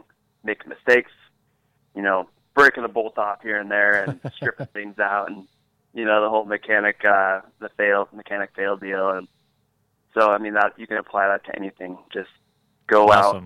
If you got an interest in it, give it a shot. See what happens. Well, let everybody know where they can follow you on social media and your YouTube and all that kind of stuff. Yeah. So first and foremost, my YouTube is my name, Cameron Niemola. So it's just spelled Cameron, and then the last name is Niemela. Same for Facebook, same for Instagram. And that's pretty much all my social media right there. Yeah, awesome. I'll tag you and all that tonight. Once the show when I get home, it takes me about an hour to get home once we're done, and then I'll tag you again, and we'll post links, and I'll tag you. So if anybody is interested in following you, I'll have you tagged on my personal page and on the show pages and all that. So yeah, good deal. But you have so many more followers than we do anyway. So hey, I'll push some your way too. I love to get people listen to your show, and sounds like you got a good thing going on, and I'd love to get people over there as well. Well, yeah, I mean, I appreciate it. It was really cool. I mean, because again, I don't know, especially with my 15, I don't know how to do a lot of the work on that bike. I haven't even tore it down yet, so I'm sure your videos are going to come in handy, because like I have to watch videos sometimes on how to install like a hole shot device, so or to change his oil. Yeah. Not to change my oil. That one I have, but I can do that. Yeah. But yeah, a lot of that, like if I ever had to, pull the head off or anything, I'll have to come to your channel and watch a video, because I don't do a lot of that kind of stuff myself. So yeah, that's awesome, man. I'm glad that TJ got you on the show and introduced you to us, because your stuff's really cool. And now I have his phone number, so if I have any tech questions, I can just hit him straight up. Don't ever answer TJ's phone after tonight. Oh, come on! That's why you wanted me on. That's it. Now I have a mechanic in the pocket, right? But I know how to do it. Mechanic on call, basically. Right. That's right. I just call it Berluti. Yeah, call it Berluti. That's right. All right, man. Personal Berluti. Well, we appreciate that, man. Yeah. And, I'll have to come on again. It'll be a good time. Awesome, man. You gonna be at Washougal? I'm planning on it. Yeah. So Washougal, and then I'm really hoping to make it for MX Nations over in Redbud. Yeah, we're all working on that. Plan. We're all working on trying to be there too, so we may be able to meet up and hang out or something there. Yeah, either of those. I'd love to meet up and say what's up. Sounds good, Absolutely, man. Thanks, Cameron. Hey, appreciate it. All right, you have a good night, and we'll talk to you soon. All right, sounds good. You guys have a good night. You too. Awesome. Cameron Niemola. Niemola. His stuff is a lot like mine, where my very first dirt bike, long story, but I wound up getting, my parents didn't want me to have one, so I had to buy one that was broken. Yeah. And my dad, fix it yourself. Yeah, wound up fixing it, and so it's kind of the same thing. So it's pretty cool. Like I said, and then when I talked to him on the phone, I'm like, yeah, we got to get him on, because he's good. And his story, he's just 13-year-old kid. That part's really amazing to me, because literally, I mean, at 13, I don't think I was playing with toys anymore, but I damn sure wasn't tearing bikes apart. Yeah, 13. That's when I kind of first sort of started riding. We lived in Hawaii, but started being bad at 13. Yeah, well, I was never bad, but anyway. Okay, guys, we're going to take before we take this last break and get to Kyle Cunningham, let's talk about some of our little projects we always talk about. Patreon. Right. Patreon.com. Patreon, in case you guys can't spell it, because I haven't seen anybody signing up for it. Not too many, but hey, man, Patreon.com, guys, go follow us, support us, help us out. I think both of our listeners, both of them are signed up for Patreon. Well, I'll tell you what, we have 16 total patrons that right is now, amazing. which is great. I can't thank people enough. I'm telling you right now, we have a really, really cool gift package thing that we're putting together for our Patreon listeners. Don't tell them what it is. I'm not going to tell them what it is. And those guys got a interview I did with Gary Sutherland about a week ago. I posted that for those guys, and that's not going anywhere else. Yeah, only that was Patreon really good. only. I think it was pretty good. Gary was pretty open and honest about, and he talked about his season this year, and right, it was really cool. You guys know about the helmet giveaway. Kirk Hunter sent me a text today, and he's working on that custom painted Moto X Pod Fly F2 carbon helmet that we're going to be giving away at. We're going to do the drawing at Millville, and you guys know the Patreon subscribers, they get 3 chances at the drawing. If you want in on the drawing, you got to contact me on email, DarksideMX3, or on the show Instagram DM, or my personal DM, or any of the guys, Racing for the Sun or Muscle Mark. Let us know that you heard this. I'll put you in the drawing. But if you're a Patreon subscriber, you get 3 chances as opposed to everybody else who gets 1. we want to talk about the Independence Day Cup coming up. I'll talk about that a little bit more after we talk to Kyle Cunningham because I don't have everything in front of me. And, hey, I wanted to ask you, you've been running the AMSOIL that Dane gave us. Yes. What do you think about it so far? I know I went to get my oil changed and I used that AMSOIL this time in my diesel truck. Yeah. And it was funny because the guys were like, oh, man, they were like blown away. Oh, you had somebody else do it for you? I did because I've been so busy. Yeah. And they only charged me, you buy your oil on the side. Yeah. And in the long run, it's actually cheaper because if I went up there, it was like $120 to get my oil change. And haven't given them the whatever it was, $15 for them to do it, and the oil, it was cheaper than me just going up there in the long run, which was kind of blew my mind. But anywho, it was just cool. They were like, "Oh, this is such good oil and all that." And and obviously, I'm riding a 2-stroke. I'm fat, and so I'm hard on the clutches, and that stuff holds up really, really well. Right. And I don't know if maybe it's just in my head because it's good oil or whatever. But it seems like I can feel a difference with chattering, and there's none of that in the clutch and all that kind of stuff. Nice. And I run Henson clutch fibers and all that stuff. So, but if you can improve upon something like that, and you got good quality stuff. Yeah. Well, I did an oil change on my van and just put the AMSOIL in Sunday. Yeah. So I've got, I think the 12,000 mile oil is what it is, or 1 year. Right. But then I've been running the chain lube. I mentioned that last week, which I didn't even know they made chain lube until he sent it. Until we got and that stuff's awesome. Yeah. Dude, it doesn't sling off, doesn't make a mess. It's good stuff. Cool. Yeah, so you guys go check out Dane Evans and get yourself hooked up with AMSOIL. A couple of our listeners have, I think they're working on becoming like independent dealers also, or they're a lot of people have gone to Dane and got some really great deals. He's working with one of our buddies who work here in Texas, who works for a company that they send their trucks out to get oil changes, and he's working with them to save them a lot of money over the year to do all their equipment, all their trucks. He's working on some stuff, so he'll take care of you, That's man. a big part of it. It's not just for your motorcycle. That AMSOIL oil is like really good for especially like I said, my diesel truck. I'm really looking forward to seeing if it makes any difference at all, but I'm going to run it. Sure. Yeah, absolutely. Well, you guys, if you're interested in getting hooked up with AMSOIL, give Dane a call at 805-531-9551. All right, guys, we'll be right back with Kyle Cunningham.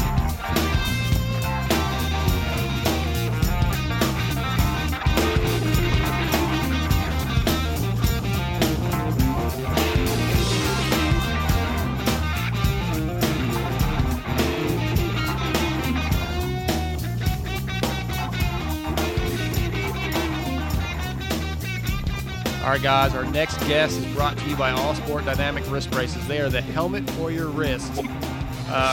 Weston Pike, Adam Cianciarillo, Joey Savacci, Austin Faulkner, Alex Ray, many other riders, Major League Baseball players, NFL players, and bull riders all trust All Sport Dynamics. Check them out at motocrosswristbrace.com or follow them at wristbraceguy on Instagram. Our next guest is Kyle Cunningham. What is up, dude? How are you doing tonight? Oh, pretty good. Just hanging out at the moment. Yeah, how are you feeling after, you had a pretty good crash at Glen Helen, and I know you've been kind of recovering. You missed Lakewood. How are you feeling today? Oh, I'm doing good. I've just been trying to take the proper steps that the Alpine Stars medical guys, Dr. Ryman and Bodner, what they wanted me to do. But fortunately, when I crashed at Glen Helen, I hit my head, got knocked out, but my CT results came back all negative, so I didn't have any trauma, I guess you would say, bleeding, hemorrhage, anything like that on the brain. When it happened, I honestly thought I broke my right arm again, like I did. But I guess I just have a little bit of scar tissue build up. So yeah. So other than that, just bumped and bruised. So I have a question. So with the recent exit from the sport that Davey Millsaps had from the head injuries and stuff like that, does that change how you and how some of the riders progress from that? When you get hurt, does it make you look at it differently or anything like that? Yeah, obviously, I think besides Davey, the biggest thing to be cautious with in the sport is obviously head injuries. So.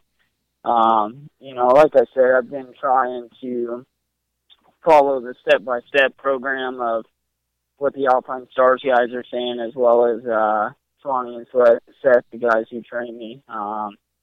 And just take it day by day and see how I felt. Luckily, I don't know if you guys have ever hit your head, but normally, after you have a big one and you kind of bend over, you feel like, you can feel that blood rush a little bit.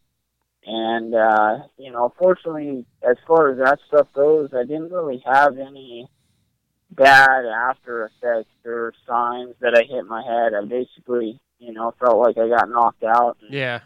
That was about it. I also, I had 2 puncture wounds under my chin, so I'm not sure if partially part of it was hitting under the jaw as well. But, you have to be cautious. And obviously, with an ace, the first motor at Glen Helen, I would have loved to been at Colorado. It wasn't the right thing. And, as far as getting back on the stationary bike, getting in the gym, and then getting back to the motos on the motorcycle, we've taken it step by step. And from the point I got on the stationary to all that stuff, I haven't had any signs of blurred vision or feeling lightheaded or anything like that. Which I think being in Texas, you guys know, when it's 103, it's pretty easy to get to feeling pretty bad. So yeah, definitely. Fortunately, like I said, I feel okay. Besides, to be honest with you guys, the back injury from Foxborough that I've been riding through, it's just kind of lingering. It just doesn't, I guess that's how it goes in the sport. It just doesn't want to go away. Right. Yeah. Season, You guys don't get much of a break unless you actually are hurt for a while. Yeah, the week at Colorado, I pretty much took the whole week off until the end of the week, and that's when I was getting the okay to start riding the stationary. But I was hoping that would give my body some time to heal up from a few of the crashes, 3 weeks prior to that. But it's that feeling where my back's sore. It's almost just like a tight, kind of a pinch feel, like I have something that's just bound up. And, it's not bad enough to where it's like, I'm only able to ride at 50%, but, there are times sitting down into stuff pretty hard, or when the tracks get rough, it's more of the after effects when I'm done. It's I don't really want to do anything for about a day or so, but, I can understand. You guys know me. I can't sit up and not do much, so I'm just gonna ride through it. Yeah, tell me, you had Moto 1 at Hangtown was not great. I don't know what happened. You had a 39th, then Moto 2 you had a 13th, and like you said at Glen Helen, Moto 1 you had an 8th. What are you learning about the bike? You're with the Het Motorsports Suzuki. What are you learning about it? What do you feel like needs improving? Like, what have you figured out so far in just the little bit of time you've had on it outdoors? It's tough even looking at the outdoors. We've kind of chased the bike all year. The Suzuki is a great bike, and when I say chase, it's more just that first year full time in the 450 class. Yeah. I feel like I'm almost learning all over again. It's like everything, obviously testing wise and stuff, you still, have the same feelings, but it's a whole different beast having that much motor underneath you. So, we've been constantly learning all year.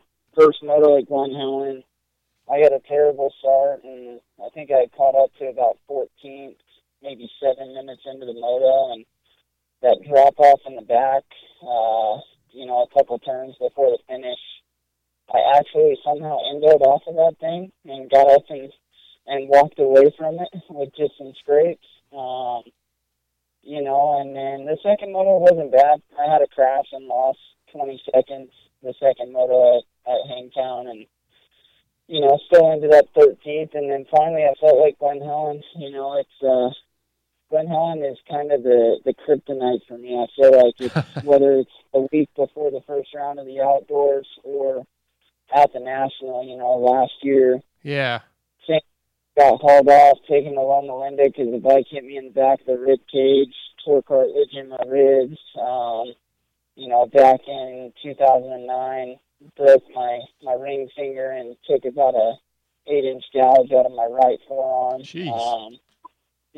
So 2010, I crashed there the same exact day the week before the first round. So, Yeah, that's your Black Cloud race. Yeah, I mean, the thing that's tough is, honestly, I feel like I ride really well there, and I think the first moto showed that, going out and getting the eighth with those guys. And then the second moto, it's just one of those, I always feel like with that track, it's good, but the smallest mistake, at the speeds we're going on it, catches you, and that's what happened the second moto, and it was a bummer because honestly, before Glen Helen, we changed the height of the subframe, we changed the forks completely. Actually went to a different Recluse setup than the Recluse setup I was running in the bike, which definitely felt like it helped my starts. I finally came out of the gate mid-pack instead of the back of the pack. So, right.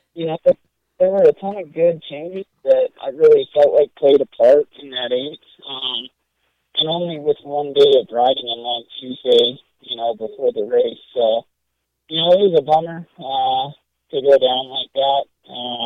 I think I was running 8 or 9, crashed, got up, caught up to 13th, and then went down again. So, but, we learn every weekend, and, the outdoor thing for me right now, with HEP, it was a Supercross-only deal, and they stepped up with Suzuki to help me out with bikes and parts, and JVR is hauling my bike for me to the races. So, it's kind of doing it on my own again. But I'm gonna have Pops. My dad is gonna wrench for me from this weekend through the rest of the series. Like the old days.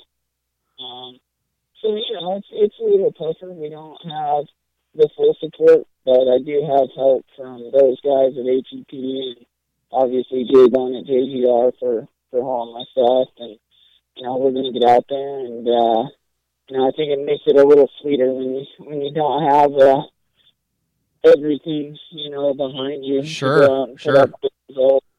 It makes it worthwhile. So right. Well, I think you getting injured and missing around, that sucks. But thankfully it was kind of early, and at least you still have 9 left, I think, or something like 9 races left. So you still have time to put in some really good finishes and definitely finish out strong. You're only going to get better as the season goes on now, I think. Yeah, for sure. And that's the plan. I mean, I can only go out and ride the best I can, and where we end up.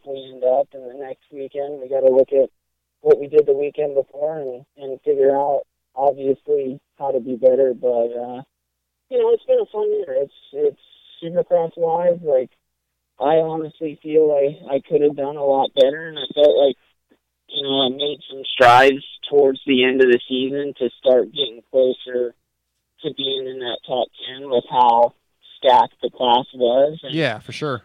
Had big mistakes like Foxborough, chasing the triple, and then Vegas ending in the whoops. So there were some ups and downs, and there were a lot of people that have been positive about, the way I was riding in Supercross. But, you guys know me, and any guy on the track's no different. We want to do better, and I don't want to settle and be okay with, mediocre results. Yeah. It's been, it's amazing what 1 week, a week and a half, I didn't ride for the first time until Saturday, just this past Saturday. So a couple weeks off the bike, I'm basically a week of not being able to get outside and train and stuff like that. Obviously makes you feel like you take a couple steps back, but yeah. On a positive note, the last 2 days have been good at the track, and I've been able to get my motos in that my trainers are wanting me to do, and that's been the big thing for the last 3 months, 2 months from when I fractured my tailbone at St. Louis. It's like I've been able to do the training, but when it's come to the riding, it's like I'm riding at a bare minimum, which is obviously the most important thing, you know. Speaking of training, where are you doing all your training at right now? I do everything here at home. Oh, you got a track at the house? No, I go up. I'll either go out to the Master Pool facility, or I've been going up to Compound a lot because Jim Lewis from Merge is actually doing my suspension and helping me out for the outdoors. So right. I've been spending a lot of time with him up in Oklahoma, up north. Yeah, we had Ryder on earlier, Ryder Floyd on earlier, and he's been up there training too. Yeah, and John was on last week, so yeah. Yeah, no, Sean's been doing a good job with the track, and you know, even the last couple of days riding up there, and Marky, a few other people. St. Dog was out there today, so you know, there's been a good group of 10 or 12 guys that are riding pretty good. So the track seems to get good later on in the day. So nice. You know, there's no substitution for the humidity and the heat. I can't believe how hot it's been here the last week or so. Oh, I know. Yeah, I've been outside working for the last week. Like, I'm doing stuff in the shop, and I don't have air conditioning out there. And, I mean, I come in just completely drenched like I went swimming. Yep. Yeah. No, it's been crazy, too, because Glen Helen, I was wearing a hoodie most of the day. Right. Yeah, we heard it was a little unusually cold out there. Yeah, so I'm sure we'll get to a few on the East Coast that are humid and hot, obviously, but you know, I think even last year we were pretty fortunate on not really having a few of the severe heaters like we did back in 11 at Freestone and a couple of those rounds. Yeah, well, that's why I heard they really don't have one in Texas right now, is because nobody can handle the heat and humidity, the combination we have here, I guess. Yeah, I mean, I think it makes it tougher. I always wondered, you know, obviously I wish they still had the outdoor at Freestone. I thought Tony and Clayton did a great job with the place and agreed and put a lot into it. And I felt like fan-wise, too, there were a lot of people that were out there for the amateur racing and hanging out for the pro day. I just think it's almost one of those you'd have to put it, you know, later on in the season, more towards, you know, the end. Right, you know? right. And that, unfortunately, that's all political, who gets what race at what time, and it just didn't work out. But Kyle, man, I appreciate you coming on for a little bit. I know, I knew you were kind of getting back into the swing of things and getting ready for High Point, and I'll be at Tennessee, so I'm going to search you out and come say hi. Sounds like Ryder's going to be up there also. So yeah, I want to come see you guys, see our Texas boys, and see what you guys get in there and get some good finishes. Yeah, for sure. Well, Kyle, like I said, we'll be back at High Point this weekend, and then hopefully at the rest of them. Try and keep it on 2 wheels, and there you go. Right, well, you know. So I'm looking forward to it. But I appreciate it. It's always fun being on the show with you guys, and I appreciate the phone call. Absolutely, man. I appreciate you always having time for us and responding, and look forward to good things for the rest of the season, and and hopefully some good things in 19. I don't know if you're going to stay with the HEP team, but I think that team is in the future. I think that team's going to be something special. I really do. I believe that they've got. They have good plans. They know what they love the sport. Good people. Yeah, there's good people in that team. Dustin is. I think he's going to just really do great things with that team. So I hope it's something that you can stick with. Yeah, for sure. There's been talks about it, but obviously we will see a deal. You guys know in our industry, a deal's never done until it's done. So, yeah. But they did a great job this year, and it was a fun group of guys for sure. So we'll see how everything works out and materializes. Hopefully I'll know for sure what we're doing next year sooner than later. Yeah, absolutely. Yeah, well, we wish nothing but the best for you, obviously. Yep, I appreciate it. All right, Kyle. Well, hey, thanks again, and I'll see you in about a week and a half in Tennessee, man. All right, sounds good. I look forward to it. Okay, take care, buddy. All right, have a good one. Bye. Kyle Cunningham, final guest of the night. Yeah. Good show. Good show. Really, really was. Yeah. And Kyle's always like such good spirits to the. Yeah, I hate that his phone was kind of messing up a little bit, but yeah, he's just fun to talk to, man. He's always, like you said, up for it. You know, he's happy even when he's been injured. He seems to be in pretty good spirits. Right. So, hey, real quick, I mentioned the Independence Day Pro Cup at Nocona MX Park in North Texas. I want to get up there. Yeah, that's a big race that our buddy, Chad Mayo, who owns 5 Star Roofing, one of our sponsors, he's helping put that thing on. Brian Hicks and a couple other guys. I'm seeing here, the dates are June 30th through July 1st. It's three moto format for the pros, $2,500 purse for the 450s, $1,500 purse for the 250s. $100 whole shot award per moto. A lot of other cool things going on. Check that out. Find it on, there's stuff on Facebook, and check out Nocona MX Park. Try to get up there if you're in the area, guys. And I think that's everything for tonight. TJ, you got anything else? No? I got to leave. You got to leave? I got to drive to West Texas tonight. Oh, I was like, I got to leave. I'm the one that has to go home. But no, I got to leave, too. I forgot you were doing that. My wife's kicking me out. I thought she was leaving you here. I thought you were staying here taking care of her. No, my fiance kind of wants me to come home. So. Oh, well. She likes me for some reason. Hey, you're a nice guy. I am a nice guy. Pretty good looking, too. Maybe too nice. Kind of weird. All right, guys. So that's a wrap for show 82. Muscle Mark should be in studio next week, and I think TJ will be out. But we'll do it again next week, guys. See you in a week. Later.